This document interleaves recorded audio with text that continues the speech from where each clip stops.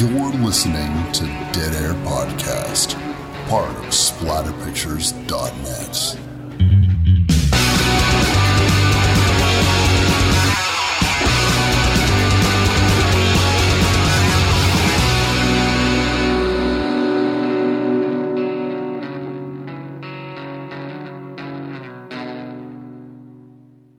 What's up, everybody? Wes, Dead Air Knife here with, always, Typical Lydia. Today's show, we're going to be doing the 1989 Charles Band Full Moon production, Puppet Master. I thought you were going to say classic. Classic! 'Cause I was holding out for it. It kind of is a classic now, given its age, given its provenance, given the fact that eventually he's going to make a 3D version of it. That makes it a classic instantly. Puppet Master, dolls, lunchboxes, t-shirts, anything that you could possibly want. I just want, like, you know those great big Mardi Gras carnival masks? I want one of those of Blade. Oh, really? Yeah, I would walk around like that. Yeah, that'd be pretty I'm damn about the cool. right height. Yeah. You would be. Comic books. Yeah. Action Lab, Danger Zone. You can get all the Puppet Master comic books that you want. They're fucking cool, too. That would be fucking cool. Yeah. Fuck, maybe I should do that for Panels of Blood one day. You should. That would be super fun. Yeah. I like more tie-ins. You may have, like, I'm not going to say because it's all just in planning now, but there might be another tie-in to another movie that we covered coming up on Panels of Blood, which is awesome. Totally awesome. If only there was really an afterlife with Archie film. You know what? I don't doubt that we could get there someday. Yeah. Yeah. Or at least with hints. But I don't know how many horror references they do because that comic book is chock-a-block full of them. But anyway, we're not here to talk about Archie. We're here to talk about Puppet Master. And I can't remember, is this a me pick or a you pick? This is a me pick, but on behalf of you. Because I know that these are near and dear to your heart, and I know that you have watched all of them, where I have not. Like, I'm almost a total Puppet Master virgin, because me and a friend had rented it ages and ages and ages and ages ago. Like, quite literally, probably 2 or 3 years after it came out. And I remember the beginning, and I fell asleep. I must have fallen asleep because I remember the hat pin trick, and that's really all that I remembered. And I went to watch it again about 2 or 3 years ago, and I fell asleep again somewhere after the hat pin trick. So, yeah. If you guys are interested in a review of a lot of Charles Band's work, I did a tribute to Charles Band on SplatterPictures.net. It was one of the first things that I ever did for the website, and I covered a lot of his films, Ghoulies and Dolls, and of course Puppet Master. I've been a big fan of Charles Band and his little cottage industry of horror that they have created. Not all of it's to my taste, but certainly when they're in the realm of little puppets, demonic toys, and dolls, and a doll graveyard, underrated, but rarely spoken about, but it's also quite good. These films really are special to me. Personally speaking, when I was a kid, going back to the video store, I know we talk about video stores a lot. We lived in them, that's why. That's true. The thing about seeing the movies splayed out the way they were. You know, movies weren't kept like books with the spines out. They were kept face out so you could see the covers. And the things that would draw your eye the most were what? They were horror franchises with lots of sequels. You couldn't walk past Nightmare on Elm Street without looking at it because you would see Freddy 6 fucking times in a row, all next to each other. Same thing with the Puppet Masters. And much like the covers of a lot of movies, these told a story of progression. You would look at the Puppet Master 1 poster on the box art, and you would see some puppets, and then in the next one, you'd see different puppets, along with some of our classics. So you'd always see Blade and Pinhead and Tunneler, but then, oh, who's this guy with the helmet and the torch hand? What's that guy all about? And then you see the poster for the third one. Here's all our favorite puppets. Look at them all. Oh, but who's this cowboy with the 6 arms? There's a new one. And so you knew as the movies were progressing, whatever this movie was about was almost irrelevant, but you knew that there was new puppets every single time. I like that. Whatever this movie was about was almost irrelevant. It's a treat that there is a relevant story and a thread of a story throughout all of this that is quite compelling. Even if the quality lags or if they retcon here and there. Yeah. And like, even aside from all of that, it does keep you watching, definitely, from the get-go. And if your first introduction to this is, of course, Puppet Master 1, as it should be, the opening sequence sells you. You had told me something about being younger and watching this and waiting for them to get to the puppets. And when it sort of slows down and gets into the human element and character building of the characters that we're meeting in this that aren't puppets, you were basically chanting puppets. Puppets, where are my puppets? Yeah, where are my puppets at? And even when you would try to show this movie to friends, you would have to say, oh, don't worry, there's puppets. I'd almost feel like I have to apologize every time there was a human on the screen. And rightfully so, because the puppets are fucking awesome. And there is definitely a story progression being told on these covers. And it is extremely compelling to a young horror mind or somebody who's older that is just like, oh, puppets are creepy. Puppets and clowns freak people out. I'm completely immune to this. I love creepy dolls. I had a creepy marionette. I love creepy clowns, creepy dolls. I love that. I barely understand how people can be afraid of them. But people are. So maybe that played into how so many people hadn't seen it. This was really a video darling, too, because there was nowhere else to see this but the rental store. Yeah. It really was one of those films that grabbed your attention. And it got to the point where it was like Ghoulies, another Charles Band film. You would just look at the damn cover every time you walked in there.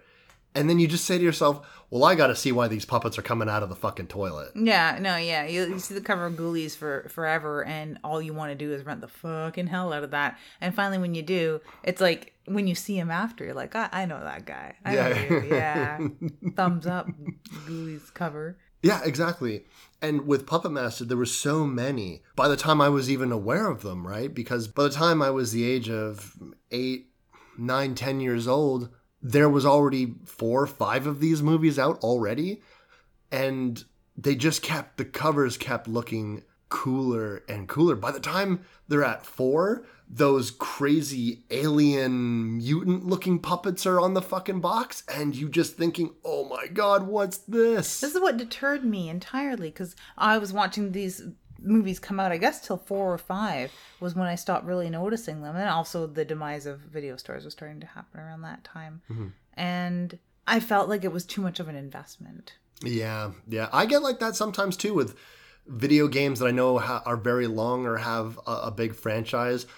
Or someone says, why don't you watch, I don't know, Doctor Who or Stargate? Oh my God. Yeah, and that's what it felt like to me too. And I just say to myself, I just can't. I just don't. There's too much of it. And Stargate's a lot easier to get into because if you watch the movie, you'll know whether you want to get into that or not. Yeah, true. Yeah, but with this, that definitely is a lot more like Doctor Who. Yeah, that's a really good analogy because it seemed like too much of an investment. It seemed like, going back to the beginning, you're thinking like, okay, I'm really attracted to this cover of part 5, and that's what I want to watch, but can I start there? Yeah. I'm sure people have the same reaction to the Hellraisers or even Friday the 13th. Yeah. Especially when you're wondering which ones are the good ones. Or will I be lost if I pick up right here? Yeah, right.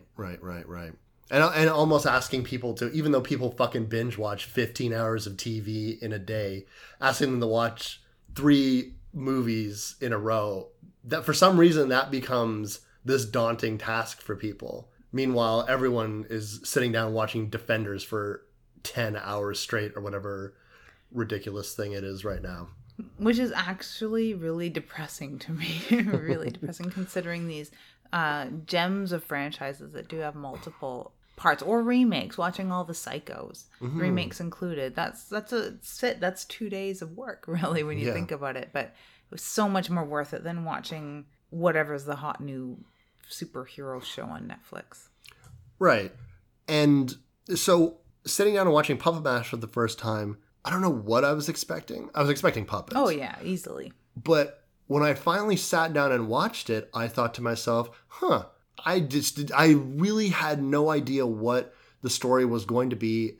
But whatever my expectations were, it was still, that wasn't what I thought it was going to be about. You might have been expecting more of a puppet master as opposed to just puppets. It's true. Because that would be...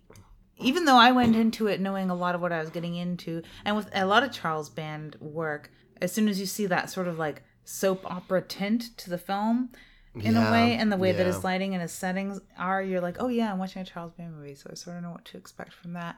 But as far as the title and the fact that there's puppets, how could that go? Like, we've seen Child's Play. That was a very convoluted story for such a basic premise of a kid has a possessed toy. And you wouldn't know what to expect from the cover. Child's Play, it's got a demonic looking doll on it. It's brandishing a weapon. Like, what could you expect from that? You can't possibly write that script in your head and have it be accurate. This even more so, especially because all the puppets aren't just, secondary things. They are the characters. The puppet master himself, of course, as we'll get into, is really a non-player. So yeah, he might have gone into it expecting like this guy controlling puppets and having it all be about the guy. It's not about the guy at all. No, not really. No. But it became something that I really like now as an adult. As a storyteller, I love the idea of an individual's legacy looming so large that decades ago did something and nobody knows exactly how he did it. And so what they want is this thing. What are the puppets? What is this formula? How does he do it? And in the sequels, it goes far more in depth about. Soon we'll have 10 movies to explain. Yeah, how they did it, and a lot of them will be in the past. Half of them seem to be in the past at this point, more than. And that to me is incredibly fascinating. Because I guess once you start incorporating elements of World War II, which I really like, and Nazi Gestapos chasing people, and the spies and conspiracies. And the Nazi sex magic or whatever the hell. Yeah, exactly. Yeah. And the Thule Society, that kind of weird there's been shit. So much A&E documentaries on the occult Nazism that it's like an evergreen interest factor. Yeah. It really is. So to have that many movies where we have something like the Belasco process in Hell House, that's a one-off movie. It's so self-contained, and at the end we get a neat little Scooby-Doo wrap-up. Really. And in this, we get 10 fucking movies of Scooby-Doo. Yeah, just really expanding the lore, not just in people trying to... It's not just taking place in the modern times. It would be so easy to say, to do this, a story in which, it's modern times, and someone nowadays has figured out how to imbue these dolls with what is essentially life. But then you don't get a library scene. You don't get a sequel called Bloodlines. Is there a sequel called Bloodlines? That's what they need, is one called Bloodlines. No, I don't know. Like that La Marchand box thing. Yeah. I think that they've avoided the Bloodlines title in Puppet Master. They got a Toulon's Revenge. They got that. Yeah. That's close cool. enough. But I suppose what this... It instantly just makes it so much richer. And it gave me something that I didn't know that I wanted. And even though when I was a kid, I just wanted to see the puppets kill people, and that's really what I wanted to see. I would look at the cover, man, this Blade guy looks like a fucking badass. I want to see him do stuff. And sure enough, you get to see him do stuff. And then as an adult, you can go back and you can say, wow, I really like how rich a tapestry this story is. And all they did was, instead of making it a modern alchemist that did this, just set it during World War II. And now it's people catching up to what this guy done. And I love that attitude of lost knowledge. And somehow Toulon did this, and they don't bother to explain how he fucking did it. Not unlike Kronos. Yeah, exactly. Chasing after the Kronos device. How long it went through history, who is after it, and for why. Those questions aren't even answered in this. They're hinted at. Yeah. Which is, giving you something you didn't know you wanted. Mm-hmm. A very rich tapestry, which sounds kind of hilarious when we're talking about Puppet Master. Yeah, but I think that it would be so easy to look at the box art for some of these things and thinking, oh, this is such a cheesy movie. And in ways it is, but... Or boil it down right to its very base elements and approach it like a insert movie, turn off brain sort of mentality when you're watching this. And it gives you something you didn't know you wanted. Yeah, Leech Girl.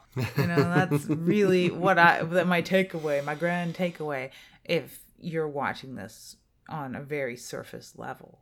And I remember just loving this film. And it really grew on me. It was one of those things where I watched it and I was like, yeah, I like that. It wasn't one of those expecting, but I did like it. And then it stuck with me. And then I decided that I really liked the movie and I really wanted other people to see it. And I really wanted to watch the sequels. And particularly, I put it down for such a long time. And then when I was writing that article for Splatter Pictures, when I was finally getting back into the world of the miniature puppets that Charles Band and Full Moon in general just likes to make, I really found out that, oh man, I just got this wave of nostalgia and loving everything from the way that the puppets looked to the stories to the music. I fucking love the Puppet Master theme song. I used to listen to it on a loop, just on a fucking loop. Which is crazy. And yeah, an actual high fives to Richard Band for the music in this. All of the music is really, really well orchestrated and really well put together and fits extremely well. Yeah, especially that theme song. Yeah. It is quite iconic. And there's definitely Full Moon films that people would like a little bit better. Dolls I think is a very solid movie. We were toying with the idea of doing Demonic Toys, no pun intended. Chris had suggested us doing Castle Freak, and I was really Castle Freak. Yeah. I'm edging on that. I really am. Castle Freak, I would be totally down to do Castle Freak, and yeah, Demonic Toys would have been like not a bad idea. But man, I was like, man, if we're doing Charles Band puppets, let's do Puppet Master, because there's a lot to talk about with this film, which leads me to my next question. What is this movie even about anyways, Lydia? It is a 1980s sitcom, rom-com, if you will, between Teresa and Dana, the odd couple of a super psychic white witch and a super tidy, neat as a pin, little squeaky tiny housekeeper. Yeah,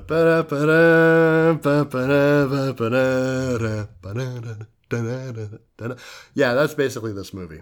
Yeah, I could definitely watch them two interact forever. I really like the angle of all the psychics in this. Now, what is this about? This is about the tragic life and death of Andre Toulon and his creations that have been locked in a wall for, 50 fucking years? At least, yeah. Yeah. And when they come out, it's party time. Oh man, is it ever party time. When this film opens up, they give you puppet action right away. We get to see Lookout puppets, Genji. Genji is what we figure his name is, because he's not named in it. And Wes is my total fount of information here when it comes to Puppet Master sequels. He's not in any of the other sequels. This little Genghis Khan looking fella that's acting as Lookout, looking out the window. And I guess he's watching his buddy Blade, who's on some sort of recon mission, while the fucking Cold War Nazis come to storm the place. And he's on his way back to the hotel to warn Toulon, I guess, protect themselves as best they can.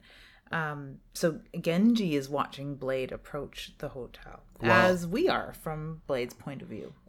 And while all this is going on, Toulon is putting the finishing touches on Jester, one of my favorite of the puppets.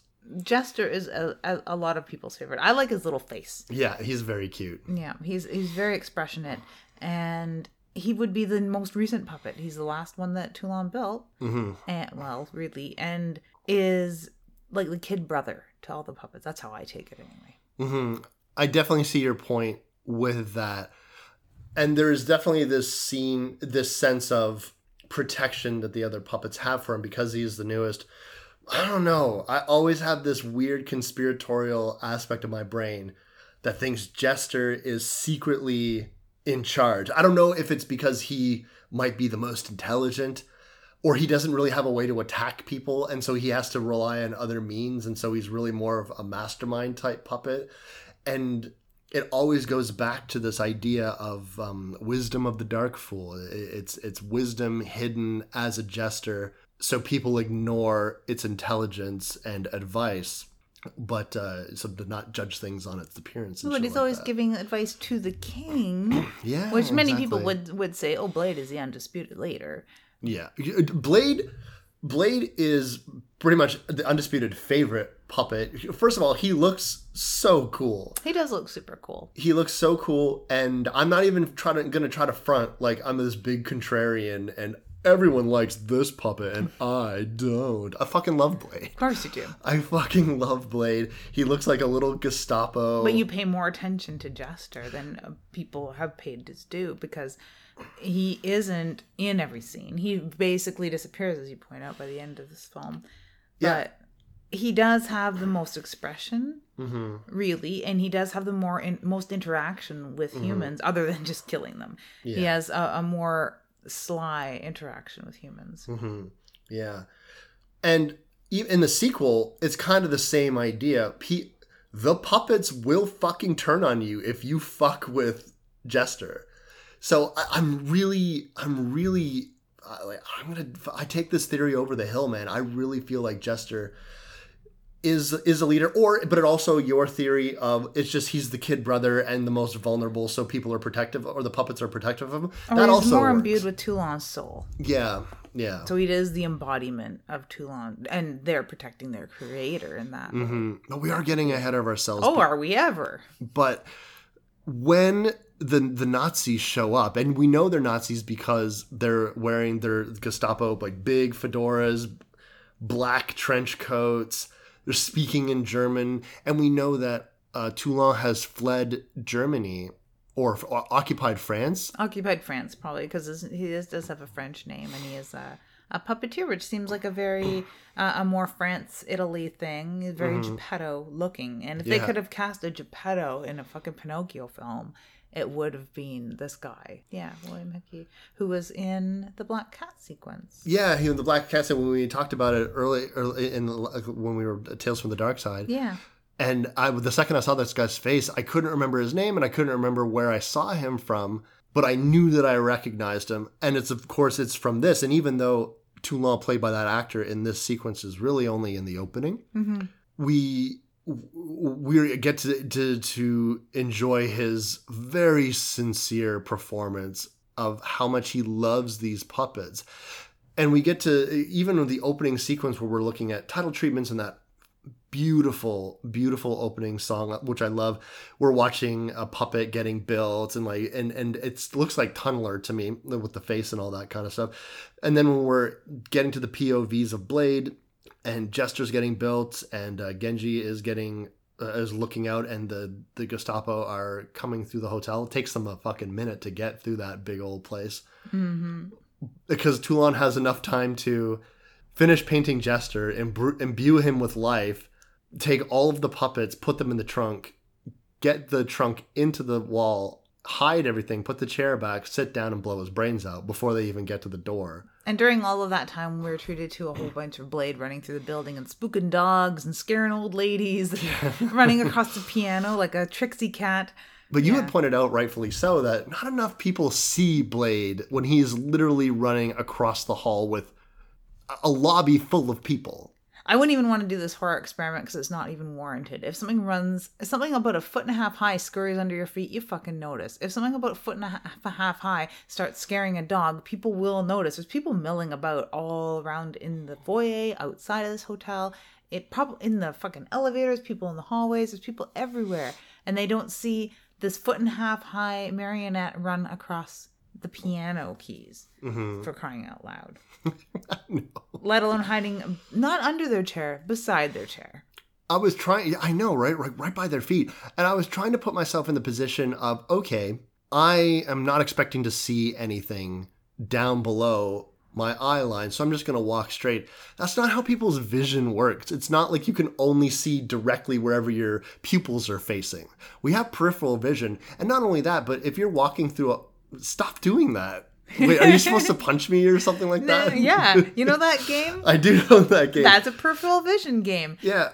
What I did, folks, is made sort of like the OK symbol with a circle of your pointer finger and thumb. Yeah. Right? You take your forefinger and thumb and you make a little circle. So you got like an OK symbol. And the whole idea of the stupid fucking game that I'll always hate forever and a day is you while you're having a conversation with somebody, you make this little okay symbol. I'm supposed down. I'm supposed to put my finger in it, or try to. And if I can do that, then I get to punch you. But if I don't see it, then you get to punch me. Yeah. It's like Punch Buggy. Sort of, and far more advanced, but it does rely on, like, you can't just do it in front of their face. You have to do it out of their eyesight, just out of their eyesight, and make their eyes move. That's the point of it. And I just did it to him because I'm an asshole. I'm not going to punch. But it proves our point that you notice the shit in the peripheral vision. You do, let alone something the size of a cat, or, like you pointed out, a mouse. Yeah, even if Blade was the size of a mouse, if a mouse scurries across the floor, I'm sorry, you fucking see it. Yeah, you do. Whether you're afraid of mice or not. Yeah, it's true. You do see it. It's true. Ridiculous. So these people in this, we're living in a world not only where puppets live, but where people cannot see outside of their, even smaller peripheral vision. Everyone has tunnel vision. Everyone has very, very narrow tunnel vision. Yeah. And that's the world that we live in. But once the Gestapo get to the room, Toulon blows his brains out. He's already hidden the trunk. Yeah, and a panel on the wall, which is like a really pretty place too. I want to point out, and we'll probably talk about it here and there, how opulent and pretty this hotel he lives in is. Very, very pretty. But it's got like wainscoting and chair rails and all the accoutrement and gingerbreading you could imagine, with the carved molding and stuff, which does exist in the two places they shot this film. He's pulled a panel out of the wall, so when you go in, it's not like an obvious secret door. It's not behind a bookshelf. It's behind a small panel on the wall under the chair rail, totally hidden entirely from the sight of these Nazis, let alone anyone else generally walking into this room. And there's no way that they can get information from Toulon. Dead men tell no tales. With his brains battered upon a Magic and Mirth poster hanging on the wall, alongside all of his old posters, I guess, from his marionette shows, or from his shop, whatever it was that he had or did, that are decorating this room. And very, very sad, because if you came into this movie looking for the puppet master, well, there he is, 5 minutes in, dead as a doornail. Yeah, absolutely. And now all of a sudden, we're in the modern age of 1989. At Yale University. And we are going to get introduced to our first caveman in a blazer. Barney Rubble.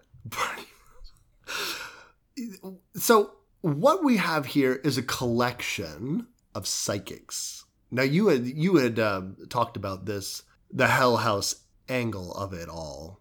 And I had never noticed it before. Not only the first time would I have seen Puppet Master, I had never seen Hell House at all. Didn't even know what it was. So I wouldn't have made that connection whatsoever. But now, particularly since we've done an entire episode on it, and you said that, I 100% see it. Yeah, gathering a bunch of psychics somewhere to figure something out, being called there. And it does speak to a whole bunch of other different stories where there's psychics gathered in a place, or a whole bunch of people gathered in a place. The Haunting, the House on Haunted Hill, both of those films basically have the exact same premise.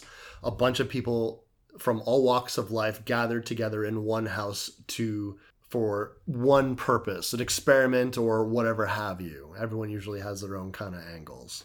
Even more so with Hell House in particular, because there is a little bit of sexiness happen here. There's a little bit of a lady in a nightgown making sexy noises here and there. There is a much larger sex angle in this, actually. Not as fun or cool or Lydia style as Hell House is.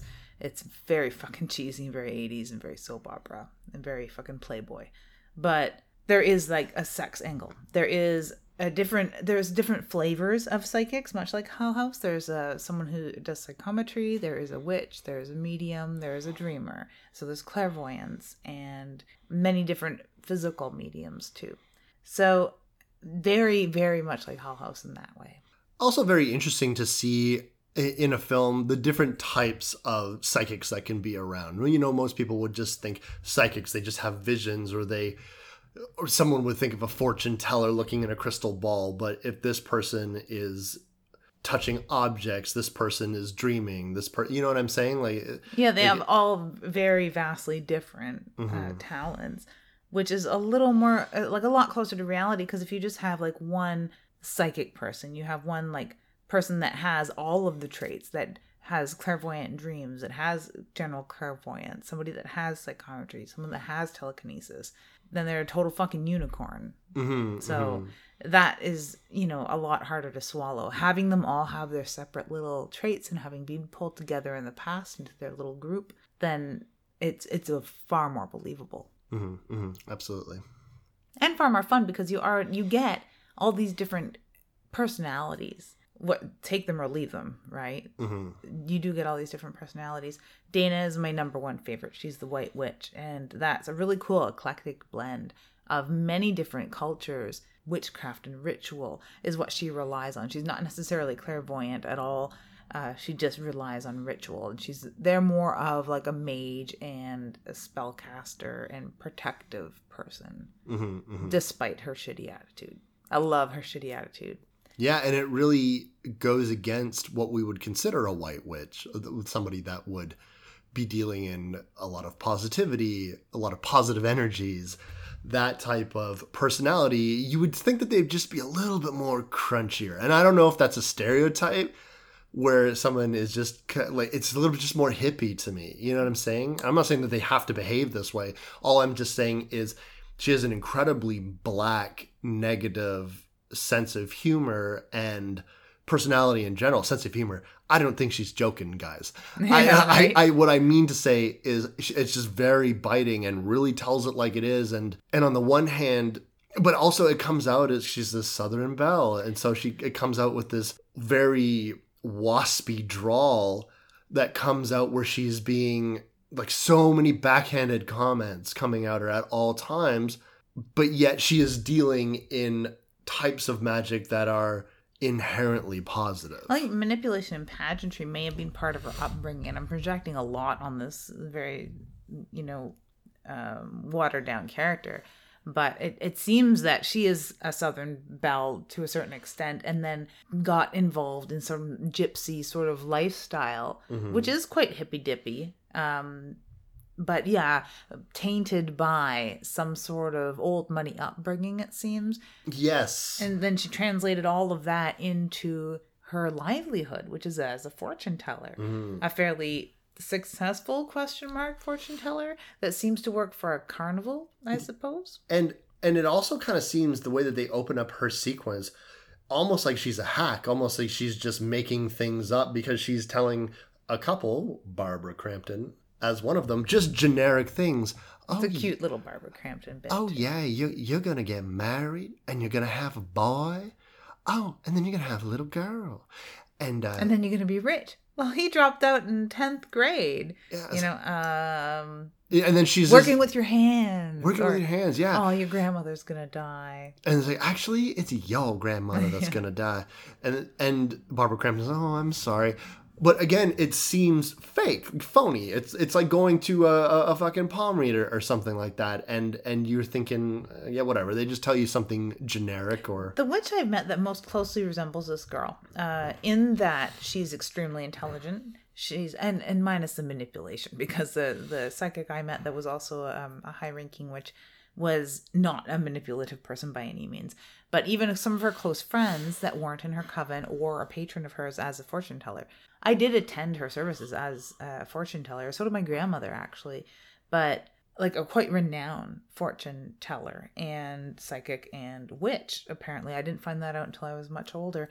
But meeting one of her friends that was very close friends with a lot of people in her coven, that, well, when she's on, and it's fucking terrifying. And I've dealt with her when she was on, quote unquote. When she's off, you just go through the motions, you read some tea leaves or something, that you're relying on symbology at that point. And it's not so much what's going on as far as you tapping into this universal consciousness. But when she was on, she was unbelievably correct and terrifyingly correct. And could channel other people from the past, which was really crazy to see. I've actually got to see her do that. And she resembles this girl very, very fucking closely. So when they're on, they're on. When they're off, they're off. Speaking about on, turned on. Oh, God. These fucking people. Yeah. It's about to get sexy in here. In the lab. In the lab. Why don't you tell me your deepest, darkest sexual fantasy Don't skimp on the details. I'm just gonna comb my ponytail. While my wife humps my fucking leg. Oh, I cannot stand these people. Frank and Carissa. Now, I must say that this Carissa girl, the blonde, who looks, for the most part, like a Playboy centerfold from 1989. She looks adorable in her little lab coat with her hair tied up and her little, like, emo frame glasses there, little Gucci frame glasses. Really cute in the lab. And she looks like she's fed up with her boyfriend's skeevy fucking creeper attitude already, which isn't the case, unfortunately. I wish she would have kept a little more of this prudish angle to her. Yeah. But they are both clairvoyants. He seems somewhat clairvoyant, more of her handler, but she is a psychometric. So she can touch things and get the vibes and see past lives and see the past attached to that object, which is kind of a cool trick. Although I don't understand what they're doing in this lab. I guess he's trying to, like, amplify her powers by having her not touch things. I didn't see her handling an item. They have somebody on the other side of a glass in a control room laying on a couch all hooked up to these devices who's just reliving her most deepest, darkest sexual fantasy while they're sitting in there kind of, like, getting off. Yeah. It might be reading her brain waves to get a better understanding of what is happening to the human brain while they're thinking about these things and how that could transfer into psychic energy and how people like Clarissa or any other clairvoyant could read these readings. What is the signal that they are picking up on? What is this residue? Can it manifest physically, and is it left behind? Like so much dead skin cells on my couch. Is it like a radio wave that's floating through the air right now that we could, through technology or whatever, tap into it? Why are some humans able to tap into this energy and others cannot? Beer commercials will lead you to believe that it is in the airwaves. Yes. But, God, I cannot fucking stand these people. I'll take all the Barney Rubbles and Teresa's that I could shake a stick at, and Dana's, because I adore her as a character. But these two, oh my God. Very rarely do I really feed into the I can't wait for these people to die attitude, but I cannot wait for these people to die.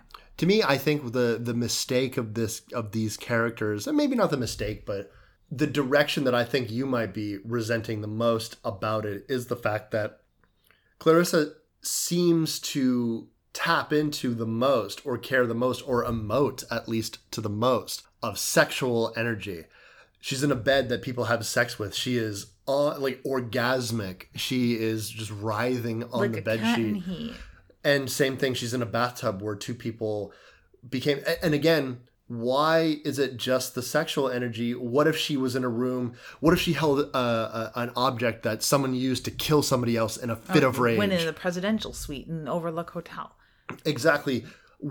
So why is the only thing that the actor is being forced to act out the sexual energy? Because if this is the case, if she becomes a cat in heat because of a room that has an incredibly sexualized energy, why does she not do the same thing? Now, listen, she is afraid and scared when she finds out a rape occurred in an elevator, and she seems upset by that. But again, first of all, there's just more. People had sex in this bathtub. I need to touch myself. People had sex in this bed. There's just more of that and less of everything else. And I think that's just a weird choice, because the thing that you get the most from this character is they're sex psychics. I don't get it. They're sex psychics, and I've just always really disliked people that hinge on sex and sexuality so much. Like, I talk about sex and sexuality a lot, but I don't start fucking touching myself and moaning while I do it. Like, that's just fucked up. I mean, I feel like our podcast would be a lot more popular if you did, but... More than likely, yes, but with all the wrong people for all the wrong reasons. And I've always disliked people that have that sort of attitude when people are like, oh, so you and Wes, recording, all day. Alone. Man, I get that a lot too. Fuck off. Yeah, and I've really always hated that sort of attitude, you know. Mm-hmm. When you mention to somebody, oh, I'm better go have a shower, and they're like, shower, huh? Like, it can be comedic depending on what friend you say something creepy like that to when you don't really mean it. But when somebody fucking means it, yeah, she fucking means it. This girl, all she thinks about, she is a cat in heat, and I've always really, really disliked people like that, because there's so much more to life. And how have you not walked off a cliff? I don't know.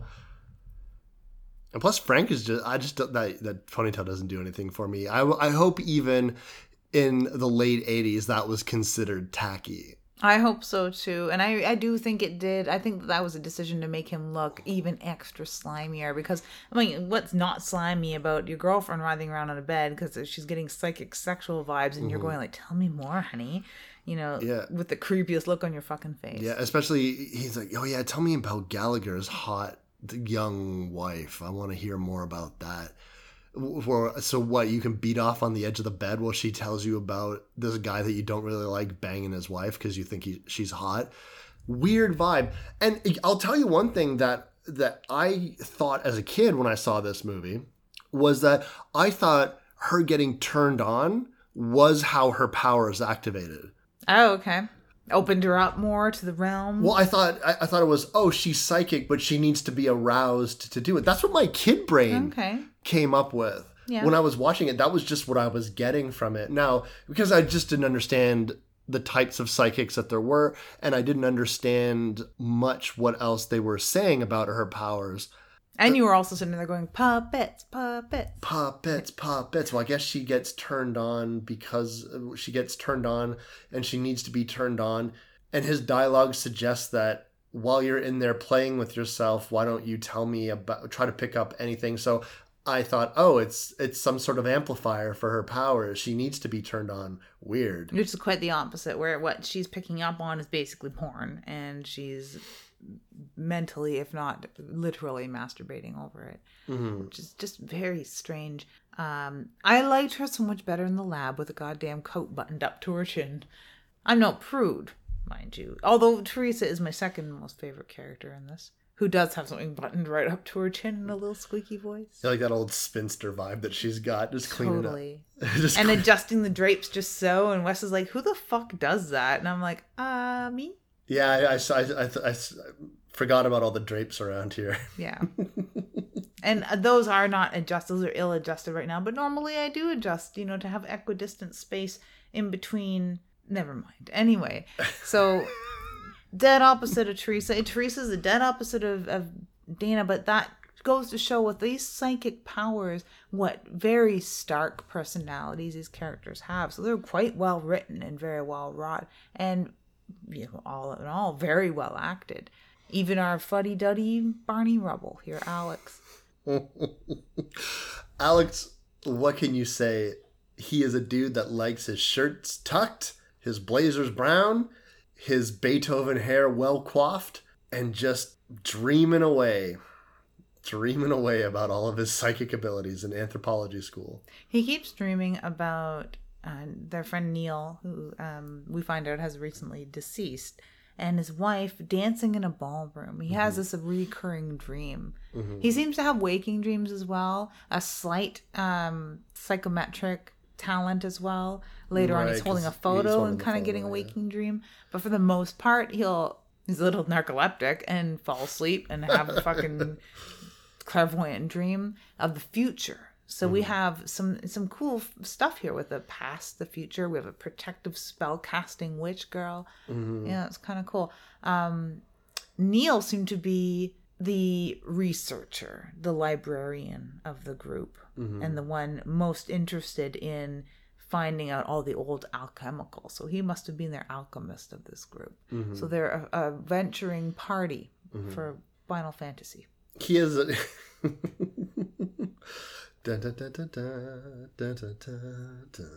But fuck all that, because they have received a psychic signal to get them all to this house. Dina seemed to know where it was. Bodega Bay was the name of it. Correct, the Bodega Bay Inn. Yeah, in the real life, this was filmed at two different locations, blended into one. It's the Mission Inn in California, which you could stay in for $180 a night, which is a pretty good price, I'm sure. Yeah. And it's an older building, quite opulent, very pretty, seaside. Or most of it, what it seems to be almost all of it, filmed the interiors at Castle Green Apartments, which is not a hotel anymore. It used to be. There is a wing, there's an annex that is maintained for rental for a specific elite group of people who are probably the sort of psychics in this film, I'm just guessing. Both these locations are apparently haunted too. But the Castle Green Apartments does boast the oldest wrought iron man-operated elevator on the West Coast. Very cool. Very cool. We get to see a fucking hell of a lot of it in this film, and that made me think, like, when I was looking at the actual filming locations and how opulent this film is, and there's quite a few of Band's films that are very opulent like this, and he might have recycled some of these sets. He's got other houses and buildings that he prefers to in other films that I just love looking around these places. This elevator, you'd almost want to think like it must be a prop, must be a set, it must be, you know, something that they've rigged up to look like it lives in here. They might have had another set for getting some unique camera angles, but all in all, I think it was filmed in this antique wrought iron elevator, which you actually really love this elevator too, don't you? Yeah, I think about this elevator a lot, which is kind of a weird sentence, but anytime that I'm thinking about old elevators that have the wrought iron gate that you close and creepy bellhops. Yeah, exactly, creepy bellhops, and also the fact that it's not a panel control, it's the old lever control bringing you to the specific place in the building that you want to get, and also that green sort of faux marble interior down at the bottom. For some reason, it sticks in my head a lot. And when I see a lot of older elevators, either in real life or in other films and stuff like that, I constantly think about that in Puppet Master. And not only that, but I think about the scenes in Puppet Master quite a bit too. When that take place. Last hotel I was working at had a whole bunch of old wrought iron things and red velvet things, really worn out old red velvet things, and a lot of this faux green marble covering all in the basement because they'd torn it out of somewhere. Oh, yeah. Yeah. That stuff would definitely not be in vogue anymore. Old brass, red velvet, and green marble? Nah. But you know what? I would kind of dig it if a hotel had that aesthetic. If I walked into a hotel like that nowadays and I would think to myself, oh, wow. I kind of feel like I'm in the 60s or something. Portions of the Lord Elgin are still like that. Yeah. Yeah. Chateau Laurier is 10 times more opulent, but the Lord Elgin does have its corners that are still of this era. So, yeah.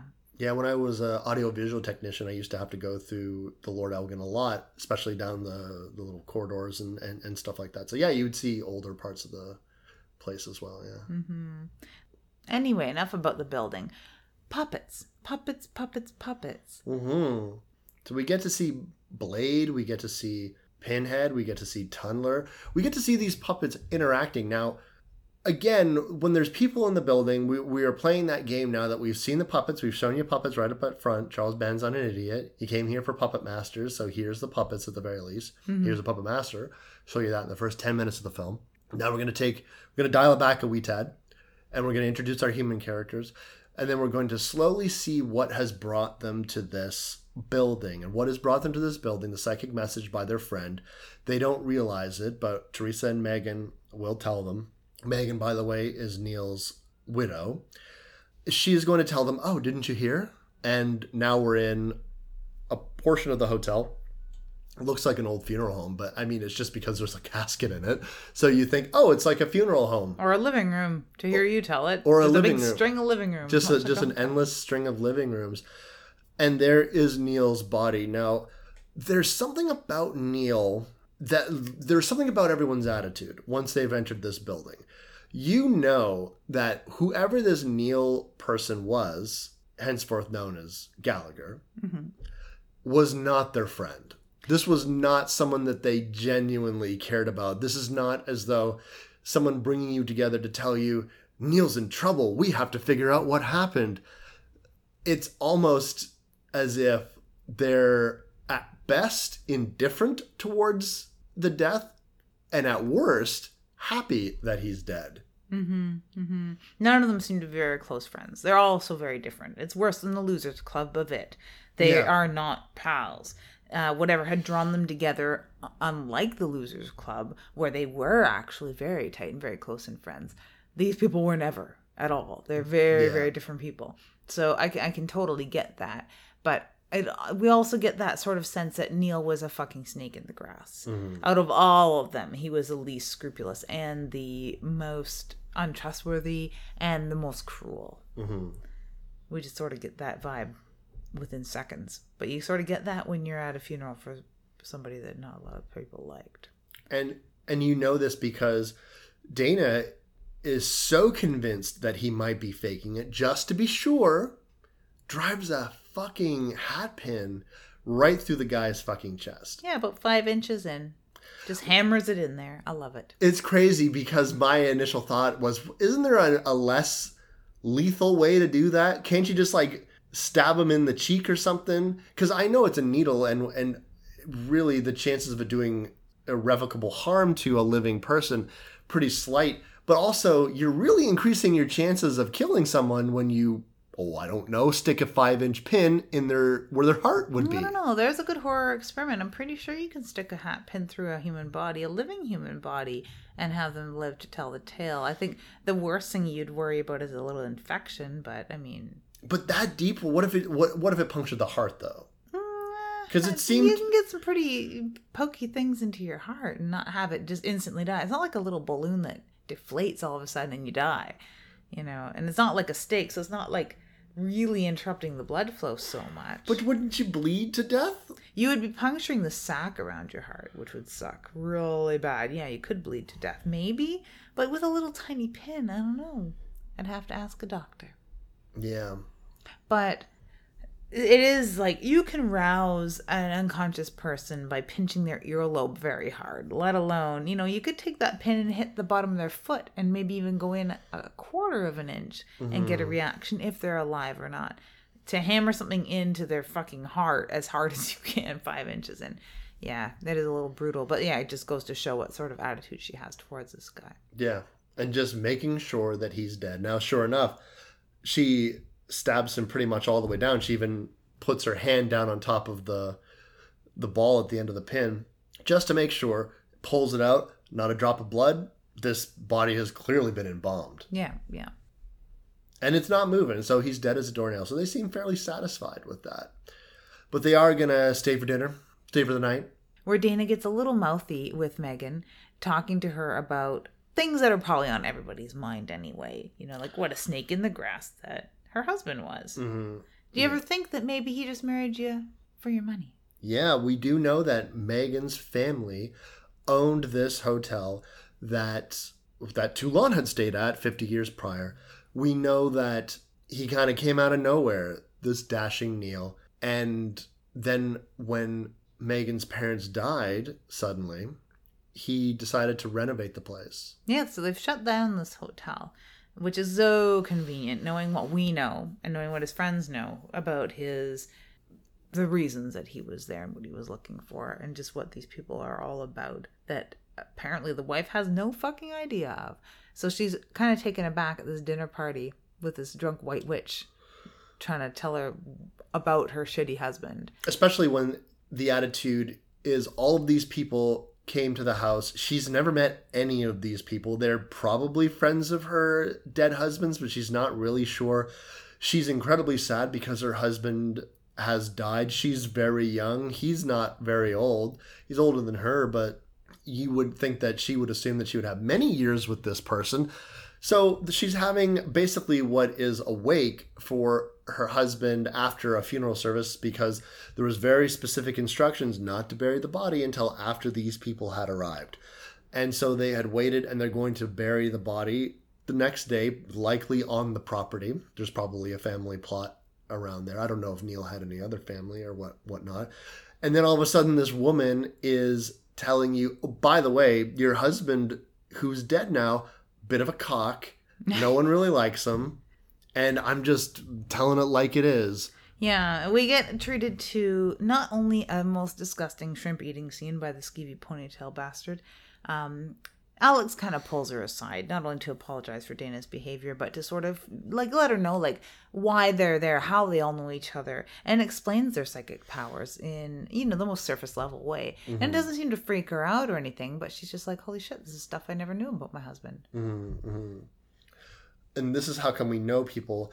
And so now her attitude has changed from, oh, these must have been friends of my dead husband's to, oh, they're not friends of my husband's. In fact, they were partners in a sense of this weird psychic research that I didn't really know much about. Yeah, which would explain a little bit on how he had secreted himself away in one of the rooms since he began these renovations, and he was always working, always working. Some days she'd hardly see him, which, you know, sheds a lot of light on that, where she might have thought that he was just hard at work on some sort of, you know, academic paper. Not so much. Teresa's busy cleaning up after this little dinner party and stoking the fire and muttering to herself how she never gets a day off. I love Teresa. She has got a mousy little voice and she's just a mousy little demeanor. And this is how I want to retire, tending a fire. Well, not a real fire, like not a dirty, stinky wood fire, like a fake gas fire. Thanks. Weird. Yeah, it's too dirty. I don't want to deal with that. Okay. I don't want to haul firewood either. So I'd be shining the brass fixtures. It would be like you just want a fire. The fireplace is never on. It was like the fireplace at my grandparents' house. They always had the fireplace there, and it was always super pristine and clean. And there was brass pokers and sweeps and all this kind of stuff around the fireplace. And I would always look at it my whole life. All this stuff, it looks like it's never been used. It's just here. It's just here. The fireplace looks like it's never had a fire in it. And I heard tale that, oh yeah, Grandma and Grandpa would have fires. What the hell are you talking about?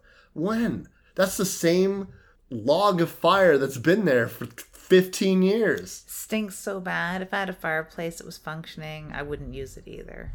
I'm glad the one in here is walled up because... I love the smell of a wood fireplace. Disgusting. That's crazy to me. I don't like the smell of a burning wood fire. A burning wood fire in your home. No, it's disgusting. It's a horrible scent, especially when it's being cooked in year after year after year and you get that sooty, gross, rotten creosote stink. Yeah. No, that's not good. It's horrible. And I'm going to gag if we talk about it anymore.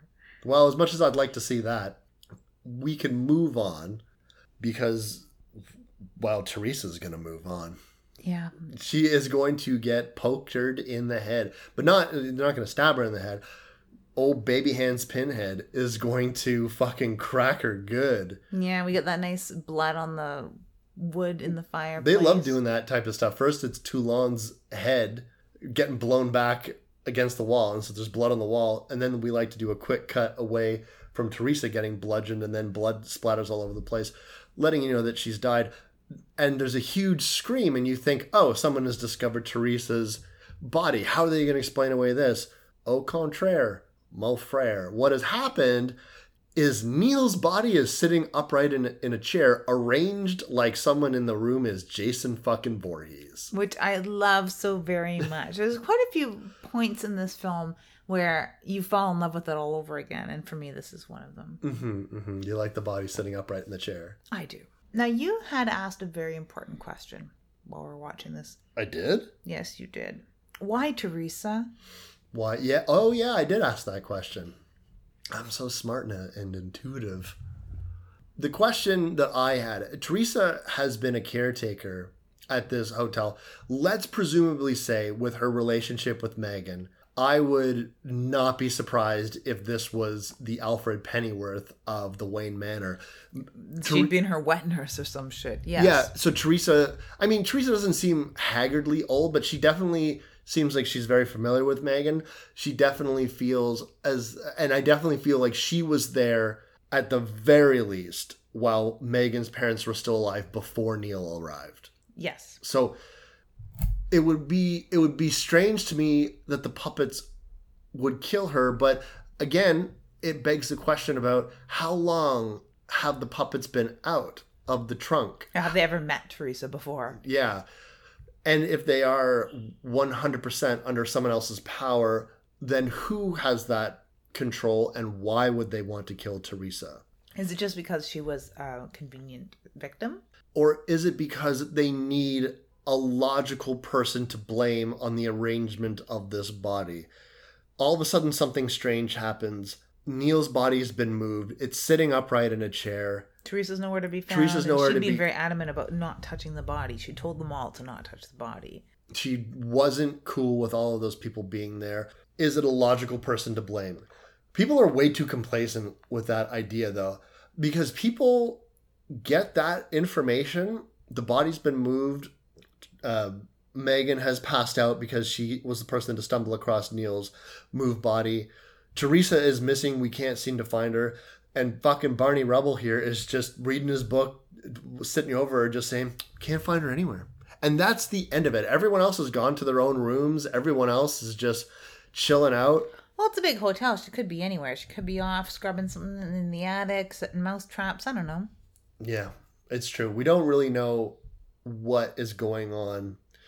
But they seem satisfied with the idea that, yeah, Teresa moved the body clearly, because who else did? It wasn't any of us. It is very odd that they're so okay with this body having been moved around. I would not be able to let it go. I wouldn't be able to sleep in the building. Like, I'm pretty fine with death and cadavers and, the funerals and things like that, laying in state. I'm pretty comfortable with that. But when someone starts moving the body around and people go missing, that's when I would just leave. I would pull a whole master bailer move and I wouldn't even say goodbye. I would just actually, if anyone were to ask me, be like, just going to the washroom or going to get a cup of coffee and get in the closest car and drive away. I have nothing to do with these people. Yeah. Yeah. But everything seems fine. Nothing wrong here. No. Yeah. Let's all just hunker down and wait for morning when we're going to have this service. Well, some people are distracted by the fact that they're clearly on the spectrum of being an alcoholic. On the spectrum of being an alcoholic? What? Trips in through the fucking hallways with a bottle of champagne and your taxidermy dog? Is that what you mean? That's the thing that we didn't really touch on, with the fact that Dana has a suitcase with her. Oh, this is where she's bringing all of her clothes. I don't think she brought a change of clothes. I think she brought knickknacks for magic spells and her taxidermy dog. Yeah, Leroy. He's like a Pom or something. Yeah. He's like some kind of a cross between a Pomeranian and a pug. I don't know what he is. Like something. Well, those little, like, dust mop looking dogs. Yeah, someone out there probably knows exactly what type of dog this is, but I don't. It's just one of those little foo-foo dogs that I could give a fuck about. This is probably the most well-behaved version of a foo-foo dog I've ever seen, because it's taxidermied and lives in a suitcase. Leroy's a pretty cool dog, but she does, anthropomorphize her dead dog and talk to it like it's a living dog and carry it around like it's a little people. Mm-hmm. She's a dog mom. She's like, what is this, her fur baby? Fur baby. That is the term that I wish would die. Is she a fur mom? Is that what you call the mom of a fur baby? I don't know. I wonder. Fur mom, but I do know. I've heard fur baby. My dad's used the term doggy daddy. Doggy daddy. To refer to those people that baby their dogs. Okay. In the males, though. But I've never heard a term for the mom version. Let's just say fur mom. Fur mom. Because that's a good blanket. Because that could be a cat. That could be a dog. That could be a guinea pig. It could be anything. Rabbit. A fur mom. Yeah, she's fur mom. For sure. It's fucking weird. And your favorite couple. Oh my God. Getting it on. Are they ever getting it on? Blindfolds. Handcuffs. Lingerie. He sweats a lot while he's getting fucked. Yeah. And it's interesting. I was relieved when you pointed out that you could still see he's wearing underwear, which was great, because it was just kind of filthy, gross. The sort of sex you wish that parents never, ever, ever had. It definitely seems like that, though, right? It seems like the scene itself is, first of all, the sex scene goes on for way too long. Yeah. And they're loud, too. Like, everyone can hear it. And Barney Rubble's, like, trying to block it out with pillows around his head and stuff. He acts like he is, someone in the next room is getting exercise. He's like, ah. Scanners. Yeah, exactly. Scanners are on his ass. Because I've definitely heard my neighbors have sex, and I'm always in the mentality of, neighbors having loud sex. Of course you're not. Jesus Christ, Wes. I'm into it. I'm not. I tolerate it. It's sort of no different than street sweeping. That's about what I equate that with, street sweeping. Yeah. Mm-hmm. What am I going to do, call the city? No. Yeah, it's true. Nothing I can do. Nothing I can do about neighbors doing noises. Yeah, that's true. Mm-hmm. And Dana has taken to the hallway because she can't stand the fuck noise. And she's just thinking to herself, well, I may as well wander with my dog drunkenly down these empty corridors. and these guys are just having kinky sex. Not really. It's kinky sex to people that don't have sex that way. Yeah. Kinky sex to people who don't have sex at all either. Or kinky sex to people who think 50 Shades of Grey is titillating. Oh, yeah. What are they? There's a term for that, too. Is it like mommy porn or some shit like that? Mommy porn? Or, there's another term I can't think of all of a sudden. Well, it's not important. Yeah, it's like it's the fuzzy cuffs kink crowd. Yeah, where it's just a little bit naughty, but I mean, it really is the kink equivalent of missionary sex with the lights off. Yeah, it really is. And it's not hot to me, and I don't know, I think it's because I find him just so sweaty and gross. Like, you're on the bottom. How is he that sweaty having sex? If my partner was on the bottom and got that sweaty from having sex, I would say we should go to the hospital because there's some kind of issue here. I did point out that it is California. It appears to be some sort of summertime, and there's candles everywhere in this room, which can raise the heat by like 2-3 degrees. Yeah, so maybe that's why he's so sweaty. But while they're going to town, they're having a maybe he's actually doing something on the bottom too, not just laying there. Yeah, maybe he's like thrusting up and shit. Yeah. And have been for hours because everyone's so fed up with all their noises. Yeah, it's tantric almost. Just keep having sex. Could be. That could be it. She's not sweaty though. No, she's not. Oh, she's looking like a part of a Dreamweaver video shoot on top of him, basically. Or Total Eclipse of the Heart. Oh, yeah. Yeah. They're having sex and Bonnie Tyler's just in the background, just wailing. Which would be fitting and probably a whole other level of hot to these people. Oh, yeah. Fucking fog machine rolls in and... But it's annoying. And, you know, I'm pretty happy with it, though, because he's blindfolded and this sets us up for what? Murder. Yes. Of course Mayhem. It does. Finally, these fucking people die. And this is the first time we see Tundler. Yeah. Because first we see Blade taking his little hook hand, dragging that old wood chair across the floor, looks in the keyhole, sees what Dana's doing. Mm-hmm. He's just fucking wandering around talking to her dog. And he says, okay, got a lock on her, know what she's doing. Pulls it to the next room over. They're having sex. So that's what's going to happen. And then who comes into fucking frame is just Tundler. This is why the puppets really remind me of like G.I. Joe or Transformers, because they always selling toys, right? I'm not saying Puppet Master is selling toys, although you go to fullmoon.com and you can get some. It's just the idea of like Puppet Master as a franchise always has this sense of, oh, here's just another puppet. Where did this guy come from? Where did Torch come from? I don't know. We never saw him get built. He's just there. Yeah. And so you think, okay, I guess Toulon made other puppets that we just never saw before. And so puppets show up, puppets leave. There's no explanation about who is what and what's going on. But this is where we get introduced to Tundler, who would become a mainstay of the series and a favorite of a lot of people. He's got a little drill on his head. He looks also like he's in the military or a factory worker, but he looks more like he's a military guy. He looks like he's also wearing a Nazi uniform, right? Like a parachutist or something like that. Yeah, something like that. With a mean visage too, so looking a lot like a very cruel G.I. Joe character. Yeah. And got that drill on his head. Now, Clarissa sees that the door is now open while they're having sex, and that's a no-no for a lot of people when they're having sex. Oh shit, the door is open. It was completely closed, now it's completely open. She thinks there's somebody in the room. Exactly. And so she looks under the bed, and in a thing that could only be described as, well, now it's time for this character to die, and that is the end of it.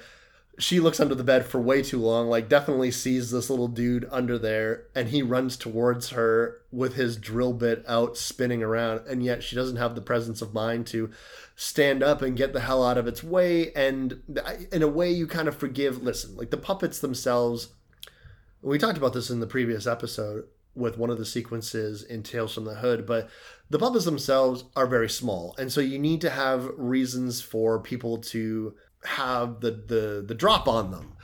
And a lot of the times it can be achieved by the simple fact that people are not expecting a doll to be alive and to also have lethal intent.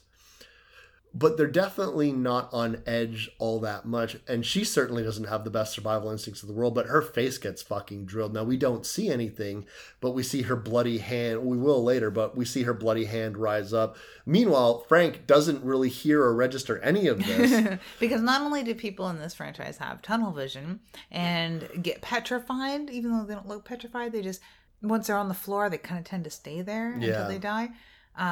They're also, not clued into the sounds of death whatsoever.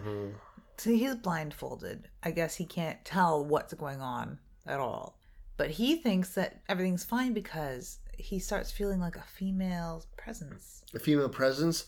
We hear female noises. Little giggles and sighs and then he gets the soft, telling lips of porcelain and wood and tiny little hands. Tiny little hands. Tiny little hands all over his body. And I definitely would be thinking, oh yeah, this is my longtime lover. No, yeah.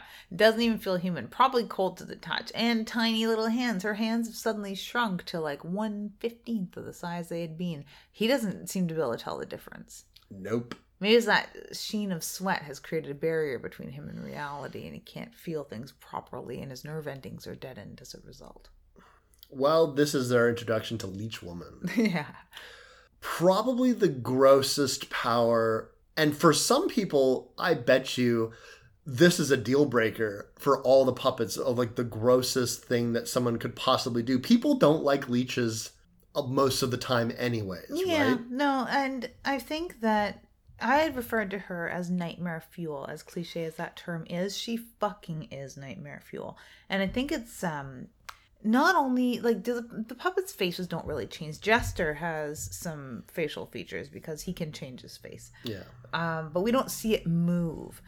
With her, not only does her features don't change unless she's barfing up a leech. And when she's barfing up a leech, her mouth contorts what would be painfully were she alive. It's unfucking real. Almost like a snake unhinging its jaw. It very much is exactly like that. And when she doesn't have a leech that's barfing out of her mouth, her features are frozen with almost a blow-up doll look, with a slightly parted mouth and nice, Brooke Shields hair and Barbie makeup and just a very still face, but the open mouth, mid-gasp, if you will, is just surreal looking and creepy looking in its own right. And that her face doesn't move and her mouth isn't closed. Looks like she's always about to say something. Very, very unsettling looking. And then you do this thing with her jaw. Yeah. The fact that the leeches are engorged to begin with and coming out of her covered in slime, like slimy leech slime, and are wet and gushy, all of those things together. Very, very terrifying. Very effective. Absolutely. And it is the stuff of nightmares because it's happening in a bed. The guy is blindfolded. He thinks it's his lover. Your brain trying to process what you're looking at when you finally realize that there's pain being administered to your body in a way that you don't like. You're saying no. I mean, he doesn't have a safe word for this sexual encounter, which is weird. I would have liked it if he was trying to bust out a safe word and he just kept saying banana, banana, banana, or something like that. Well, this is built as a horror comedy. Exactly. And then when he were to shake his head enough to have the blindfold removed and you were to look down at that, what would you even say with this horrific doll? No, and this is a question you've asked a couple times while watching this. Like, how would you describe that? What do you think she thought she saw? What do you think? What would the person's reaction be? What would your reaction be if you suddenly saw a puppet doing what Blade is doing right now, or doing what Leech Girl is doing right now? Mm-hmm. Like, there's almost no words. Your mind would draw a complete blank of shock. Mm-hmm. I think, unless you were an extremely rational person that believed that spirits can inhabit inanimate objects. Mm-hmm, mm-hmm. But like, what would he think? He'd been tricked that this was his lover for one, so he's probably immediately pissed. He's got a shriveling boner. Yeah, immediately. It's never a good feeling. Yeah, even if he was into whatever pain leeches inflict. Me and Chris were talking about this scene not long ago and about how painful leeches are. Are they painful? I've never had a leech on me. I've had a leech on me. Like a big one like that? No, it was fairly large. My grandparents' cottage had leeches. Now, our lake and my family cottage, it's a pretty clean lake. And there might be leeches in some of the swampier areas, like in the corners But of even the lake. so, it's not like flocks of leeches. So it's Exactly. not like you put your toe in and come up with 3 leeches, like in Stand By Me when they end up Exactly. in a leech pit.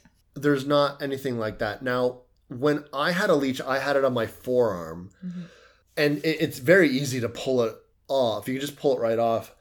And I do remember feeling it stretching out, but I don't think that it had really started burrowing. I've had a small, very small bloodsucker that had burrowed in quite a bit, and it was hard to get off. Mm-hmm. It wasn't like it was not really painful. It was mostly just horrible. It bled a hell of a lot. I do remember that. But that thing was small. On a canoe trip once, I saw a leech that was probably 9 inches long. Really? And that wasn't engorged, and that was swimming along. So yeah, it was like doing stretched that wavy swim that they do. Yeah. So, like, that was the biggest leech I ever saw, but I never saw it on a person. Yeah. So I don't know. Once they get going, are they like bloodsuckers? Can they bury their head inside of your flesh? Yeah, I really don't know. Which I guess would explain why this guy acts like he's in so much pain. Mm-hmm. And she keeps vomiting a lot of these leeches onto him, and I guess the idea is that it will bleed him dry. Yeah. I don't know how many leeches it would take to do that. I would say that these leeches are clearly magical in a way. They live inside of this puppet for decades, right? Yeah.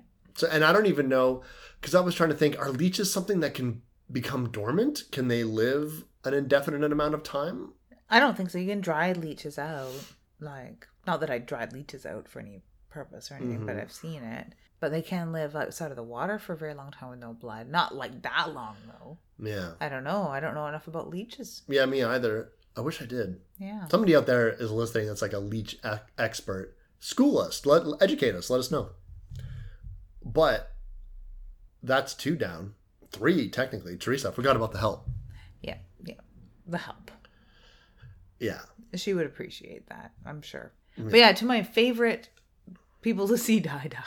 My least favorite characters entirely. Mm-hmm. But, Dana isn't long for this world either. No, and even though she encounters Alex, who is wandering around, propositions him for sex, I guess, out of sheer boredom. Yeah, sure, and that definitely seems what it's like. It's hey, you're here, I'm here. Do you want to fuck? It might be good for both of us. I don't know. Yeah, if we have to listen to them have sex, we could make noise of our own. Yeah, he's not interested. I think that their euphemism for it is rearranging the walls, which, I don't know, maybe that's an 80s term. I've never heard it before. Like knocking boots? Well, that makes sense, though. Rearranging the walls. I do like to keep my boots on during sexy times. Yeah, I always think of that as more of like a cowboy thing or a military thing. Mm-hmm. When you would have to keep your boots on. Or if you're going to die with your boots on. Yeah. But like rearranging the walls. It's weird. And that is a weird term. I've never heard it used to describe sex, but whatever. So he turns her down quite unceremoniously and walks away. Yeah. Dana retires with her stuffed dog and her half bottle of champagne. It sounds so sad when you say it like that. I think she's got a pretty interesting night ahead of her. Granted, she'd probably be passing out 10 minutes after this, and she is pretty tired and all. Which would explain when she's trying to scramble away from the puppet that's trying to fucking kill her, how she moves so slowly, but I'm getting ahead of myself. Mm-hmm. It's Pinhead that goes after her, isn't it? It is. Those weird-ass man hands. Pinhead has this move that he likes to do. You're supposed to infer from Pinhead that he's quite strong. Very He's strong. a muscle man. He's a muscle man. He has giant fists. He has giant fists. So at the very least, he seems to have the strength of an adult human. Maybe even more, because he seems to have a very vice-like grip that when he grabs people by the calves... It probably crushes every sinew in there and your muscles are useless. Mm-hmm, mm-hmm. And he definitely breaks her ankle. Because he throws her onto the bed and then twists one of her ankles. And then that's kind of it. She's kind of a lame duck from that point on. She can't... Of course she falls to the floor. She falls to the floor. What good is she on a bed? The puppet couldn't even jump up on a bed. Mm-hmm. So she falls to the floor with this broken ankle, yeah. Yeah, but she definitely does get to the... It's almost... You had pointed out when we were watching that she definitely seemed like the type of person that would be ready to believe that these things were happening. I mean, listen, she was just in her bedroom and Neil had been rearranged in her bedroom there. And she basically just started doing a lot of rituals, shaking rattles and things. Blowing smoke in his face and closing his eyes and doing what spells she could to make sure the dead would rest peacefully. Mm-hmm. But she wasn't like freaked out there was a dead body in her room. No. And she didn't even seem like she was going to leave after that. It looked like, wow, just fussing with my suitcase. I'm going to bed now. Mm-hmm. Mm-hmm. I'm just going to sleep with this dead body sitting up. Worry about the dead body in the morning.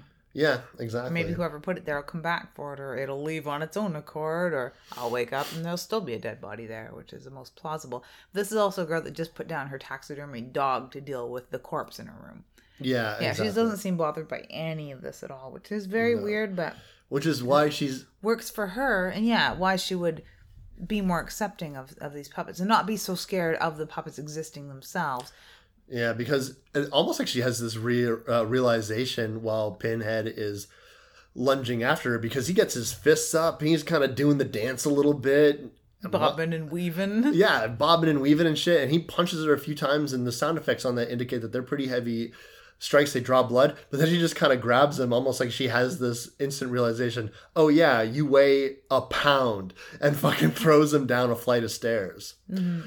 But that's when she's introduced to a far more dangerous customer, only because Blade has implements on his body that he can use to kill you with. A hook for a hand, a little tiny hand, and a blade, a knife blade that's attached to his other hand. Mm-hmm. It looks kind of like a more menacing pocket knife type thing. Yeah. It's almost like a buck knife that's just sized for him. Yeah. Adorable little fella, isn't he? Yeah, he's all skinny and he's just got his long white hair and his weird skull-like features and his dagger eyes that poke out when he's mad about something or super intently focused on something. It's kind of hard to say what emotion that is. Usually anger, I would always assume. Anger, interest, anything that would have him, focusing his eyes. Mm-hmm, and then these little tiny points pop out. Yeah. Almost like little darts. Yeah, it's pretty interesting. Does he launch them ever? I don't think he's ever launched them. That would be so cool. Yeah, where he just has hidden weapons that he only uses for just such an occasion. Mm-hmm. If somebody was holding him face to face and yelling at him I'll get you, you stupid puppet. What are you going to do now? And then he'll just launch 2 darts into their eyes. Nyuk, nyuk. Yeah. So she's on the floor. She's incapacitated. She is crawling like an idiot. Trying to get away from Blade. Mm-hmm. And she stumbles into the elevator. Yeah, thankfully. So you think that she'd be safe for the most part. Takes the elevator down to the trying to close the door. Blade tries to get in, but he is just a little puppet. And he doesn't seem to be as strong as Pinhead by any means, so he can't wrench that door open. They do a really good job here, aside from the music, her acting ability, and the motions of the doll that they're using. It's not just someone haphazardly wiggling a doll at the door. He's using his hook to try and open it. And they do embody a lot of character into even the parts that are obviously a doll being controlled by somebody we can't see. Mm-hmm. A very well done scene. But yes, Dana taking the elevator down to the first floor might seem like a good idea, where she can maybe crawl up the front door to safety. I don't know what her plan was. But she tends to have forgotten that she threw Pinhead down there. So as soon as she gets to the bottom floor, the elevator opens and there's Pinhead at the door ready to punch her again. Mm-hmm. And then she gets, at this point, the most graphic death, which is, whatever Tunneler did to Clarissa would definitely be the most graphic, and we definitely see the handiwork of that guy later. But this is a straight up slash across the throat. Yeah. It's weird to me that Dana saw this death, her own. She still decided to go, and she still didn't do anything differently. She didn't recall that she had that premonition. It played out exactly like it was supposed to. There's nothing you can really do differently. That's the beauty of something like Final Destination and movies like that. And the idea that if you do foresee your own death, perhaps the moves that you make to try and avoid what you've seen are exactly what you did to get yourself in that situation. Mm-hmm. So there's nothing you can do. And I'm sure she shared that same sentiment, that there's really nothing that she could do. So just carry on, drink a half bottle of champagne, and pet your stuffed dog. That's pretty good. But you're right, it is very brutal. It is the most brutal death that we've gotten to see. Because we don't really see the aftermath until later. And leeches, if you're grossed up by leeches, if you're believing the actor's performance that he's getting so much blood taken out of his body that's painful or whatever, or that he's freaked out by this little tiny doll barfing things on him, or freaked out by his slight sexual attraction to the entire ordeal. Mm-hmm. You don't really see a lot until the bodies are displayed later on. But this one you do have almost like an Italian slasher, black glove killer kind of angle to it all.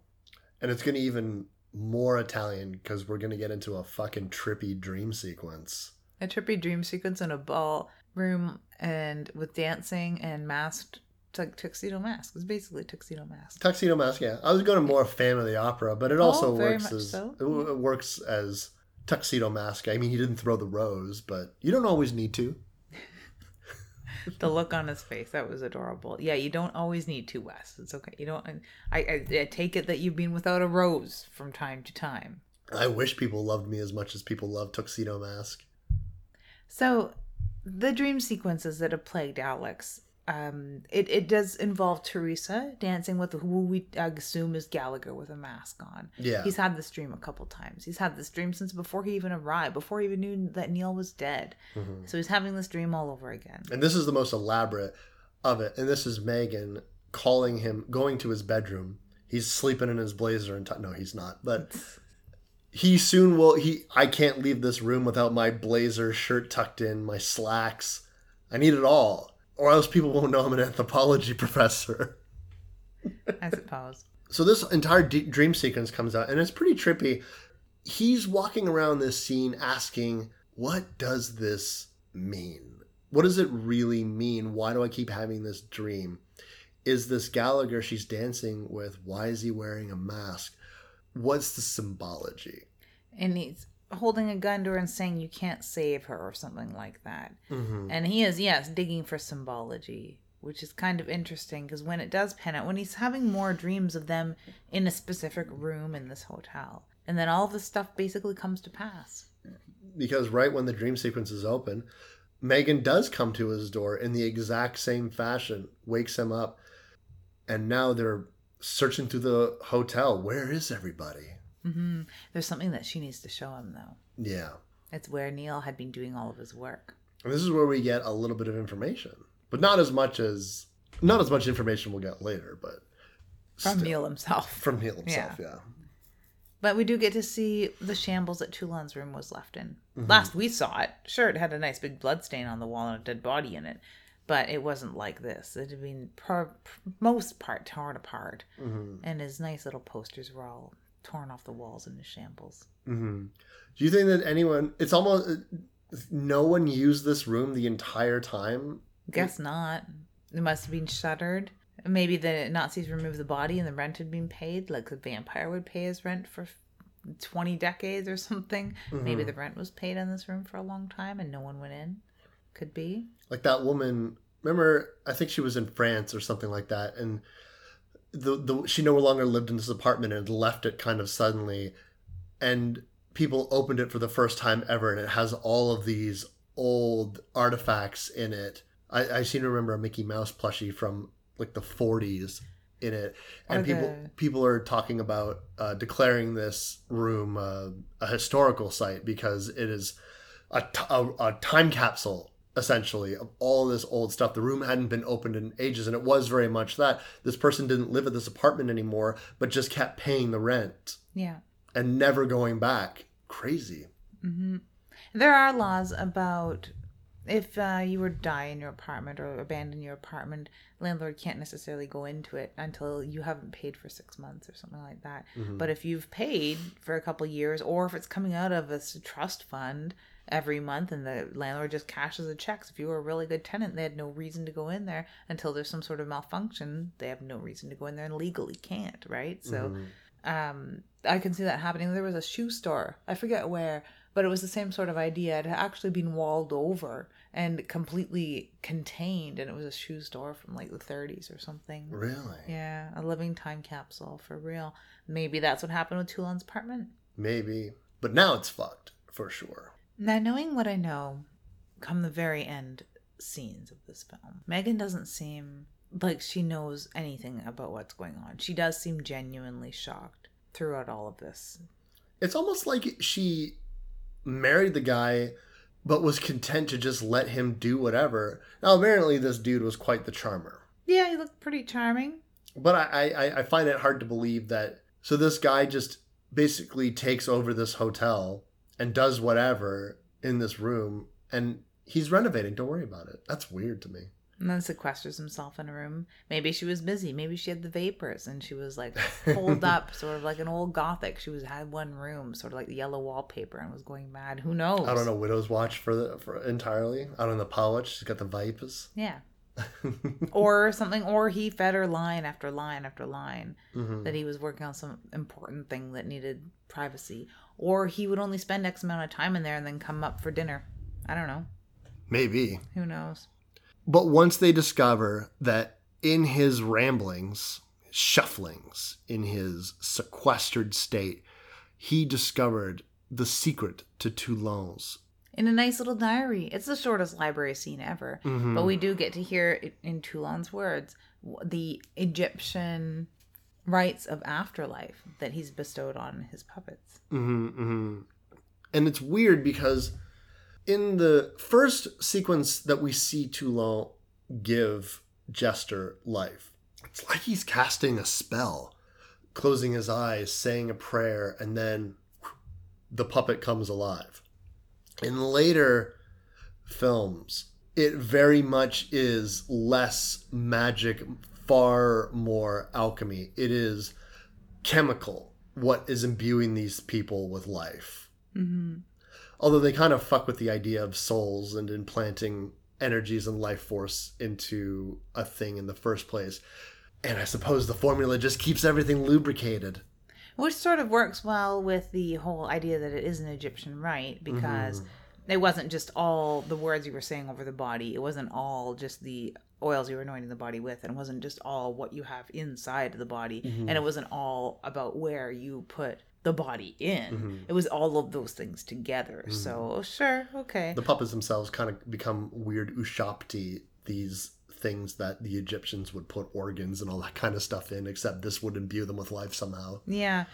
We only get to see, when we see Jester's birth, the very, very, very, very final step, which might just be a little bit of flamboyance on behalf of Toulon at that point. And it might have nothing to do with the reason why he comes to life. That's true. Yeah, it's just some like fun words to say. But after they get all this information and they head down to the dining room, we're all getting ready for another party. Yeah, candles everywhere. Everyone's seated around the table. Frank looks happier than he's looked in years. He does happy. Like you said, he died with a smile on his face, which makes me think he was kind of into Leech Girl. Kind of. Or something.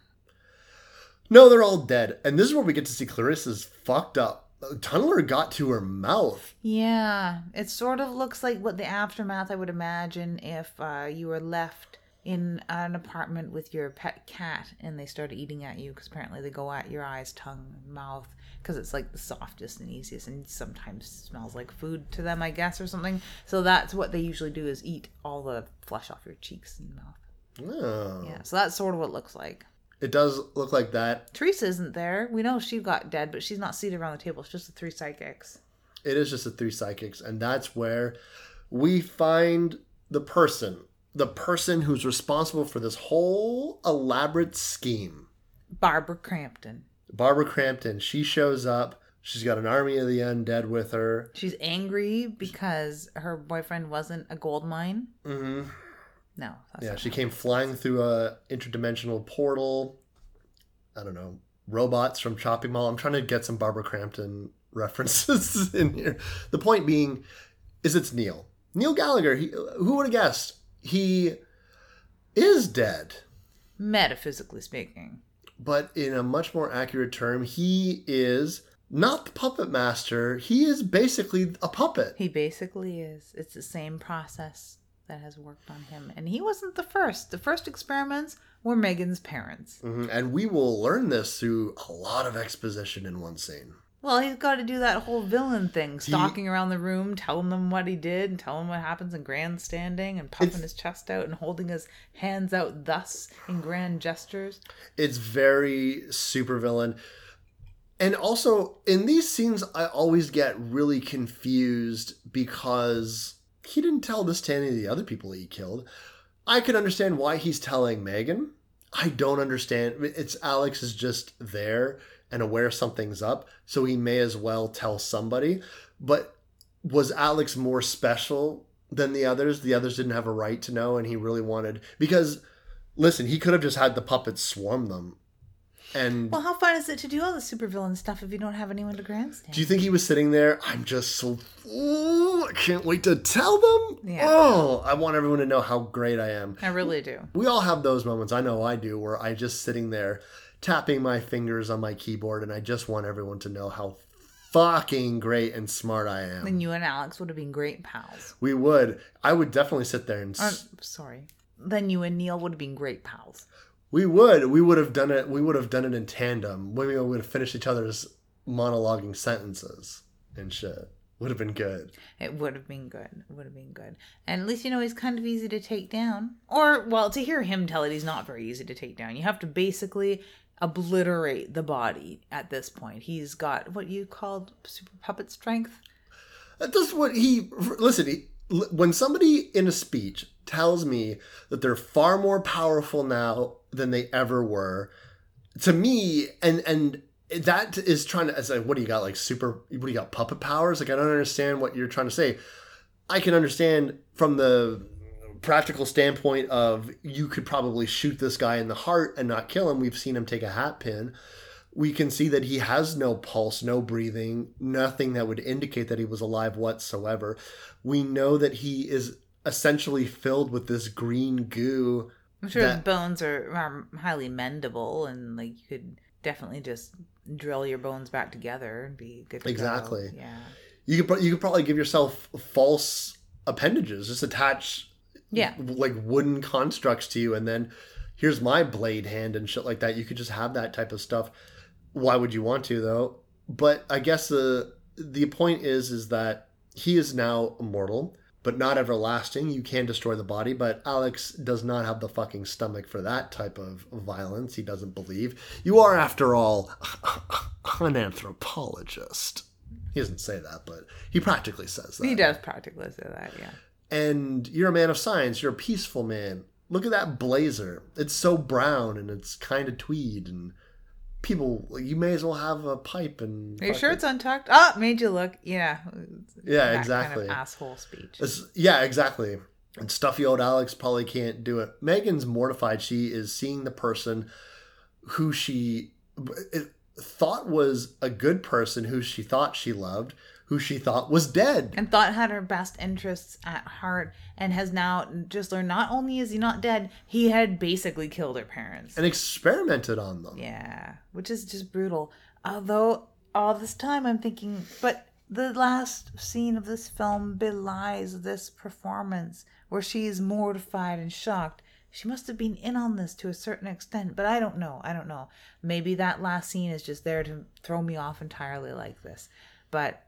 she is mortified. She's been fooled. Mm-hmm. And now we have a scenario where what's his motivation?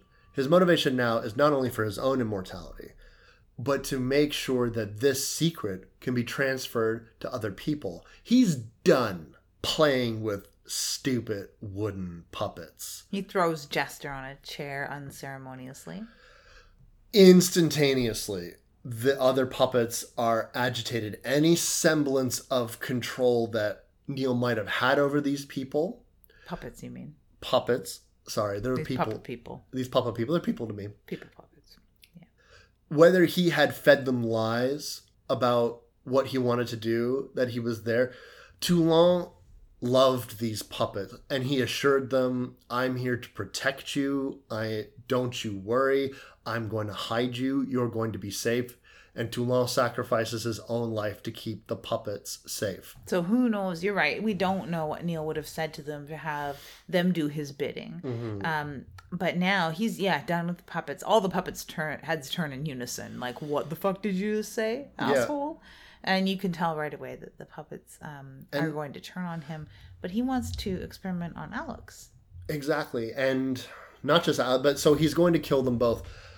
And all the shit that Neil is doing to them, Jester has his shocked face on, and he's looking towards Megan, and he's looking towards Neil. It's the way that it's filmed looks as though Jester is concerned for what Neil is doing to them, which doesn't track to me because of the fact that the puppets killed all of these people. And sort of, but I think Jester's also a jester, right? Mm-hmm. So he's sort of like playing the comedic, like, huh? What? Oh my God. What's going to happen now? I don't know, kids. Let's watch. You know? But even when we see Jester, when they kill Dana, for example, the camera pans to Jester as his head is twisting around and it snaps into his sinister, like, yeah, face. I don't think Jester is like minds the murder at all. But this scene makes it seem like Jester doesn't want Neil to do these killings because Jester doesn't have a look of anger or sadness on his face. It's shock, and he keeps looking to everything that Neil's doing, and he seems to be somehow silently getting the other puppets to mobilize. Now, this is just my fucking interpretation of the scene. No, because he is looking from one person to the other and being like, "Do you guys see this shit?" Yeah. And so we got to do something. And so this is when Tunneler makes his fucking move. Because, Alex and Megan can't really do anything. He's got super puppet strength. And we know that because every time he punches, it's a thunderous thud. But it's not just... Here's, the fucked up thing that I always forget about this movie. He's not the only one that's back up and walking. Teresa's fucking up. Don't touch the body. Yeah, don't touch the body. She's brandishing a poker. She has a tie tied around her head. Her hair's teased out like she's been electrocuted. It was just very strange. And that's... She's in that scene, and that's it. Yeah. That one scene, she doesn't do anything. She just scares them back. Maybe she goes back to scrubbing the fireplace or straightening the drapes. I have no fucking idea. But I tell you, Neil gets tripped up by Pinhead.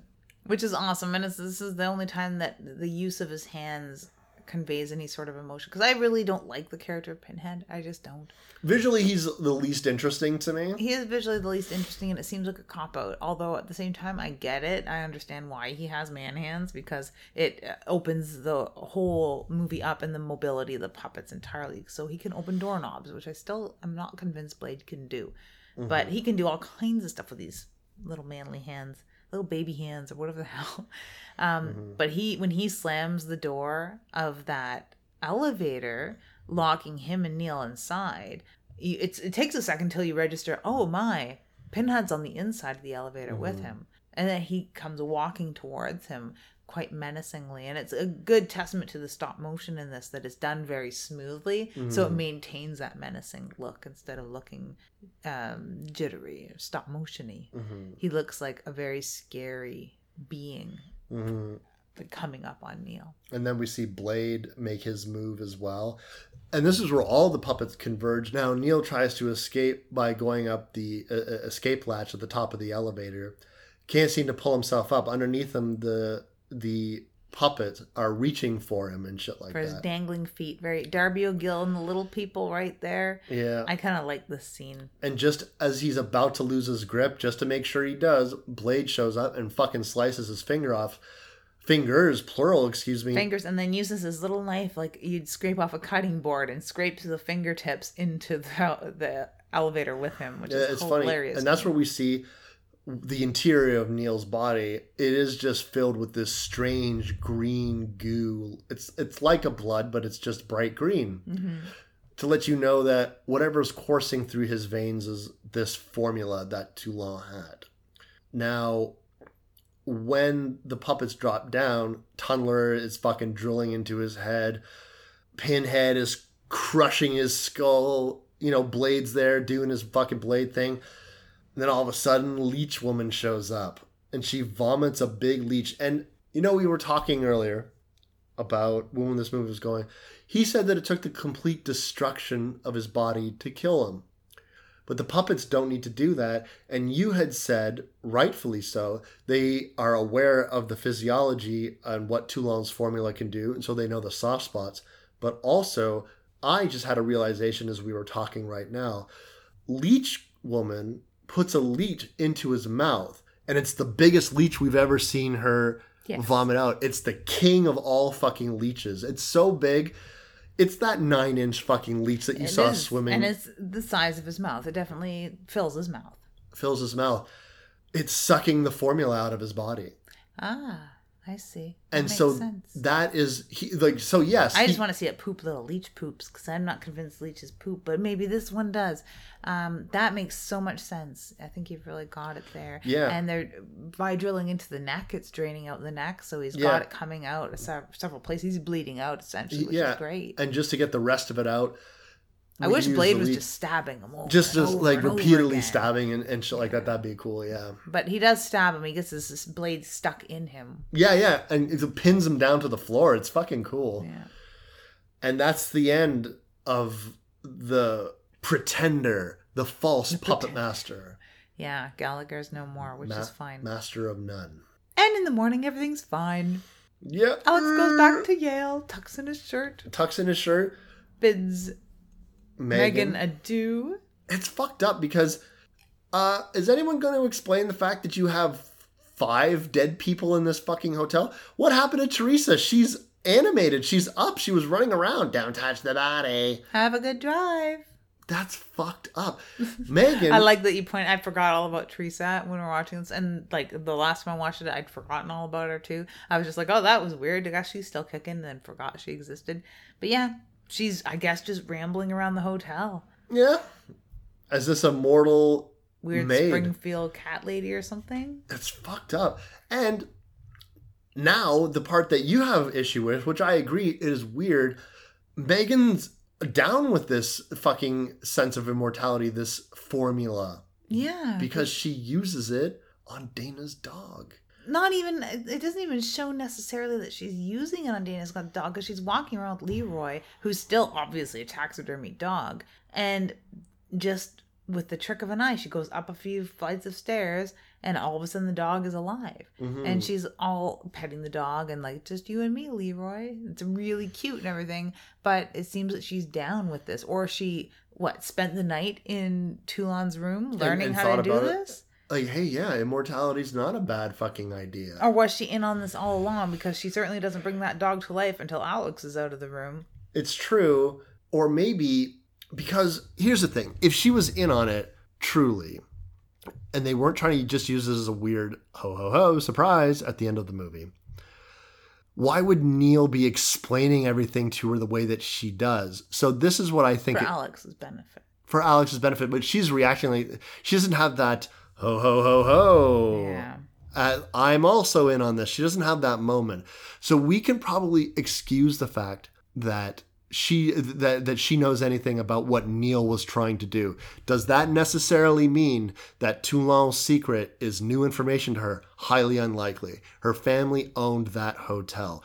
That means that I guarantee you that they were aware of the history of the fucking building. Yeah. And this was something that had been lost for years. Maybe they didn't really know which room Toulon died in, or even if they did, they searched it. They didn't have the presence of mind to search behind the walls. And so they just assumed that whatever information was there was lost. But this could have been something that Megan had been fascinated with her entire life. Neil, thinking that he was hiding something from her, really was, but she was mortified not for the reasons that he thinks, only because he discovered the secret first. Now that he's out of the way, the secret is out. She can now reap the benefits of this information that, for all we know, her parents really wanted, her grandparents really wanted. Yeah, could very well be. Yeah, so it could be that. So she's very comfortable with it and did spend the evening learning how to concoct and inject this. Even if there was just spare formula in a syringe, because that's all it takes, as the previous movies established. Yeah. You can just inject it, and then we're good. Now, by the time we get to the sequel, Puppet Master 2, there's a very, very interesting ending. You really need to finish watching the last 10 minutes, because you think to yourself, very interesting. Mm-hmm. Now, again, like so many other things, that is touched on in that film and never really touched on again, but It's okay. We don't always need it. If it feeds the information that we get from this Puppet Master, I'm all for it. So I'll definitely get into that. And I'm very excited to watch 3 and 4 and 5 and 6. And I even like some of the later ones. Some of the later ones are a little weaker. There are like 10 or 11 of these fucking things now. And some of them are a little weaker, but I really like Retro Puppet Master, which is one of the later ones too. It's quite cool. I like the designs of all the puppets. It's very neat. I'm excited to see 3 and 4 and Axis of Evil. That's what I'm excited about. Yeah.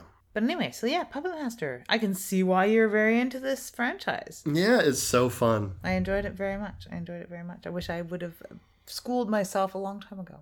Well, there's no time like the present. True. So coming up next, we have Dead Silence, because we're going to stay in this doll ventriloquist, creepy being kind of mood. And it was a request. Am I right? It was, yeah. Rick Hunter, who you guys might know is the guy that handles the intro and outro music of Panels of Blood. If you guys listen to my other podcast that I have, where I read you horror comics from all eras. Yeah, and he had posted on the Splatter Pictures website, which is something you guys can do as well. If you guys ever want us to handle a request that you guys want us to talk about. If you have a suggestion, add it to the pile. And we've been getting through them quite regularly now. After the Dead Silence, we have a request from me. Because that's how it feels in between all these requests. Now we have to formally request films. The Evil Within, because I was quite taken with that film. And I lent it to you, and you've agreed, thankfully. I've agreed, yeah. It's a strange one. It's definitely a strange one, but it did grace the cover of one of the recent Rue Morgue magazines. I think it was the last month's issue. It was last month's issue? Yeah. Okay. Yeah, so if you're interested in that film and haven't seen it yet, definitely read some up online, because that's what got me very intrigued about this film. And a lot of the indie filmmakers that I know of that were very interested in seeing what a first-time filmmaker could do when given 10 years and almost bottomless coffers to make this out of their own pocket and then die before it ever got released. A very fascinating story. Yeah, if you've ever seen you've probably seen many images online that are used courtesy of Getty Images, or if you're a freelancer, have bought images from Getty Images to use a stock photo. It's the heir to the Getty estate is who had made this film. I forget his first name all of a sudden, but yeah.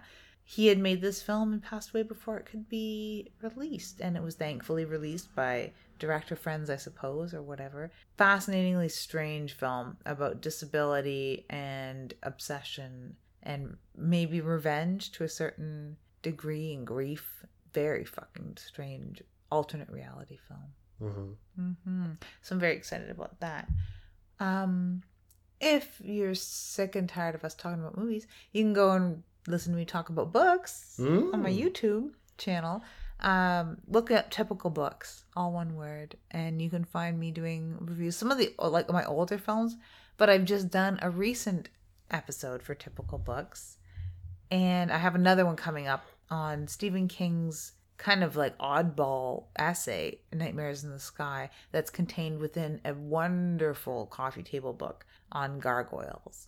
Very, very cool. I just recently did the Jay Anson book 666. So if you're an Amityville horror fan, old 80s horror fan, you can check that out. And on nightface.ca, aside from that and me sharing the show, and sometimes I'll share some Panels of Blood, for crying out loud. You'll see I'm doing book reviews as well too. So yeah, I've been busy little chick.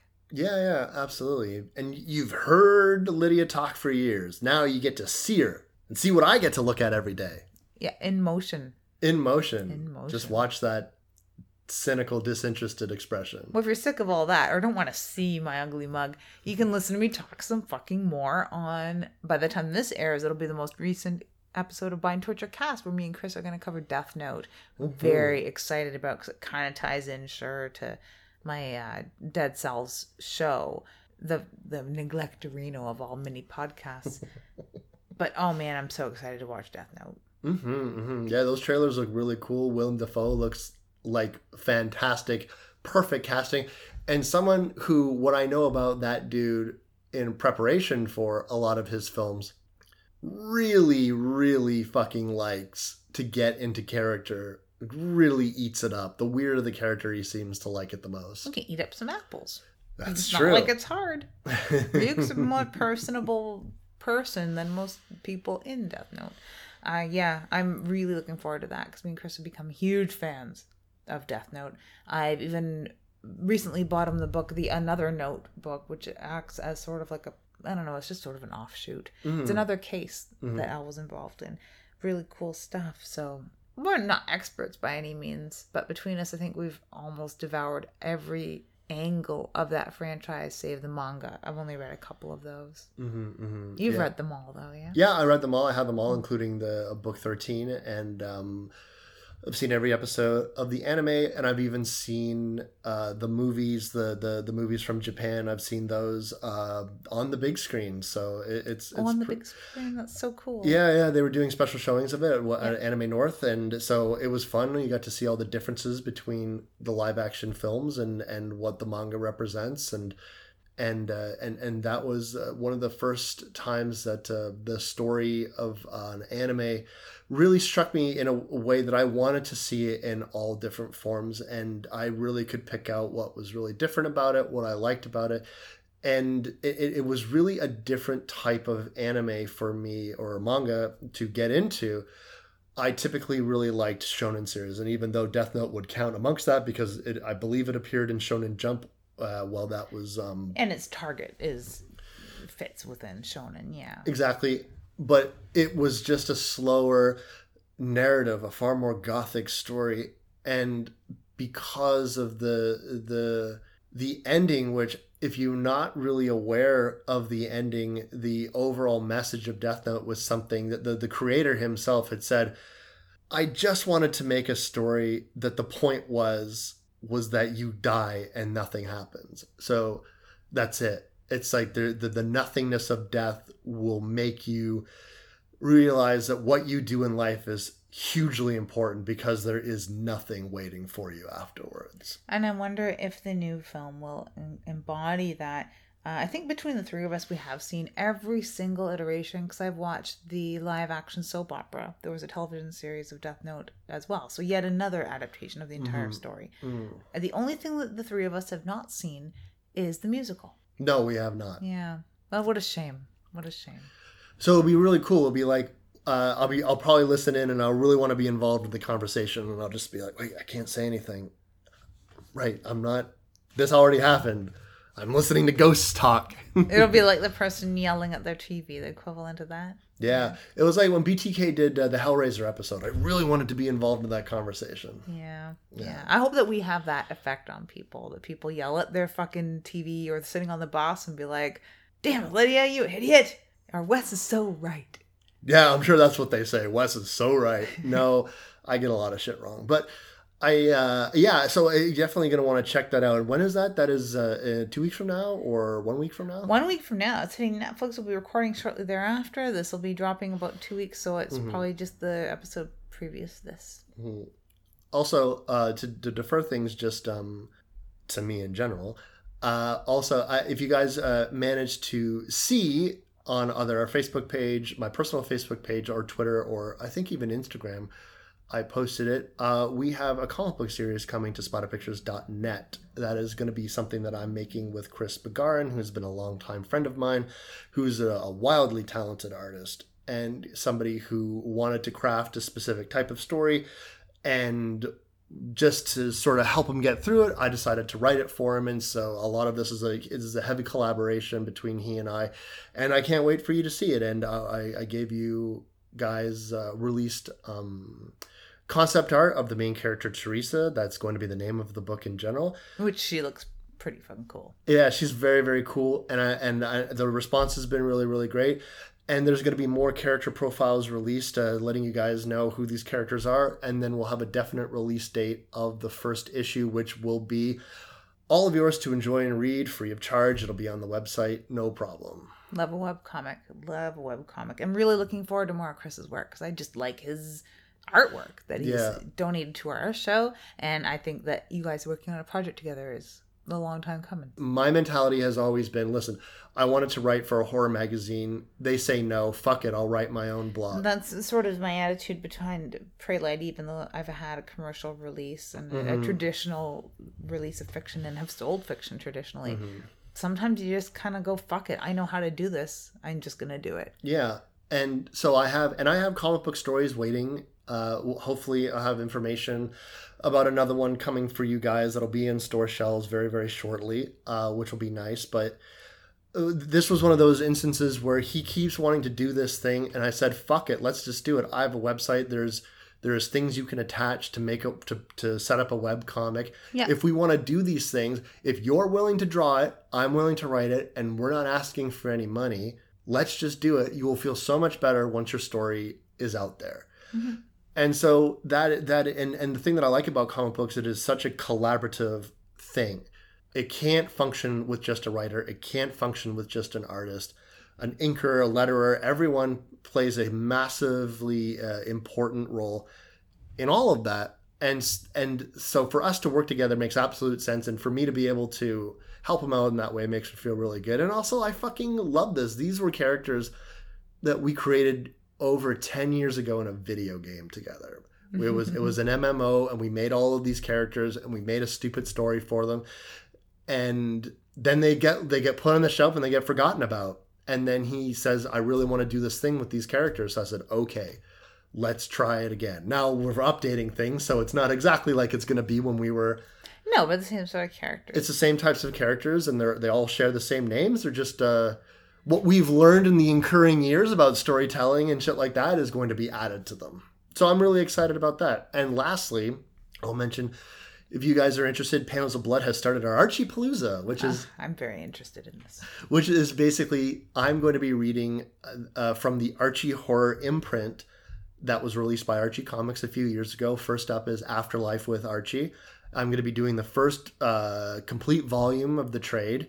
And then immediately after, there's going to be no buffer in between of a EC horror comic. There's just going right into the chilling adventures of Sabrina, which is the horror take on Sabrina the Teenage Witch. Which I've never read. I've read the Afterlife with Archie, and I remember when it was first launched, it's like you almost pinch yourself and think, are they kidding? Will this be a one-off? Like Marvel Zombies, will this be just one, like... Not even a trade. I really didn't think it was going to last that long. I thought it might be two, like Zombies, that turned into 2 issues now. But I mean, at first, Zombies was just a one-off. It wasn't intended. He wasn't going to do another one. That's really what I thought it was, if it was going to actually happen at all. I thought it might have been a prank. Like Hobo with a Shotgun. Yeah, Hobo with a Shotgun. Yeah. First thing's a trailer, then they're a whole thing. In the first episode, which is episode 19, I believe it's out now, that you can listen to, I talk about the history of Archie Comics, very brief history, it's almost 75 years now, and how this happened. How did the Archies become a horror imprint?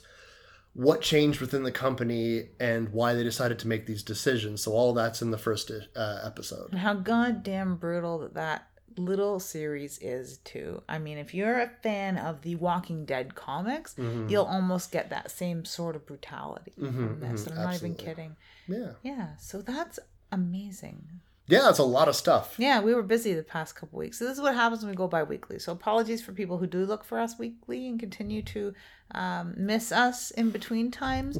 But we do all kinds of other fucking shit, that's for sure. That's true. And when we retire and rest on our laurels, we'll go back to weekly.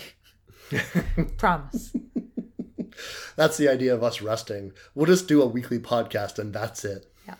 That's my retirement. That and like scrubbing my non-functional fireplace. My giant funeral home type home. I'm Wes Knight. And I'm Typical Lydia. And you've been listening to Dead Air.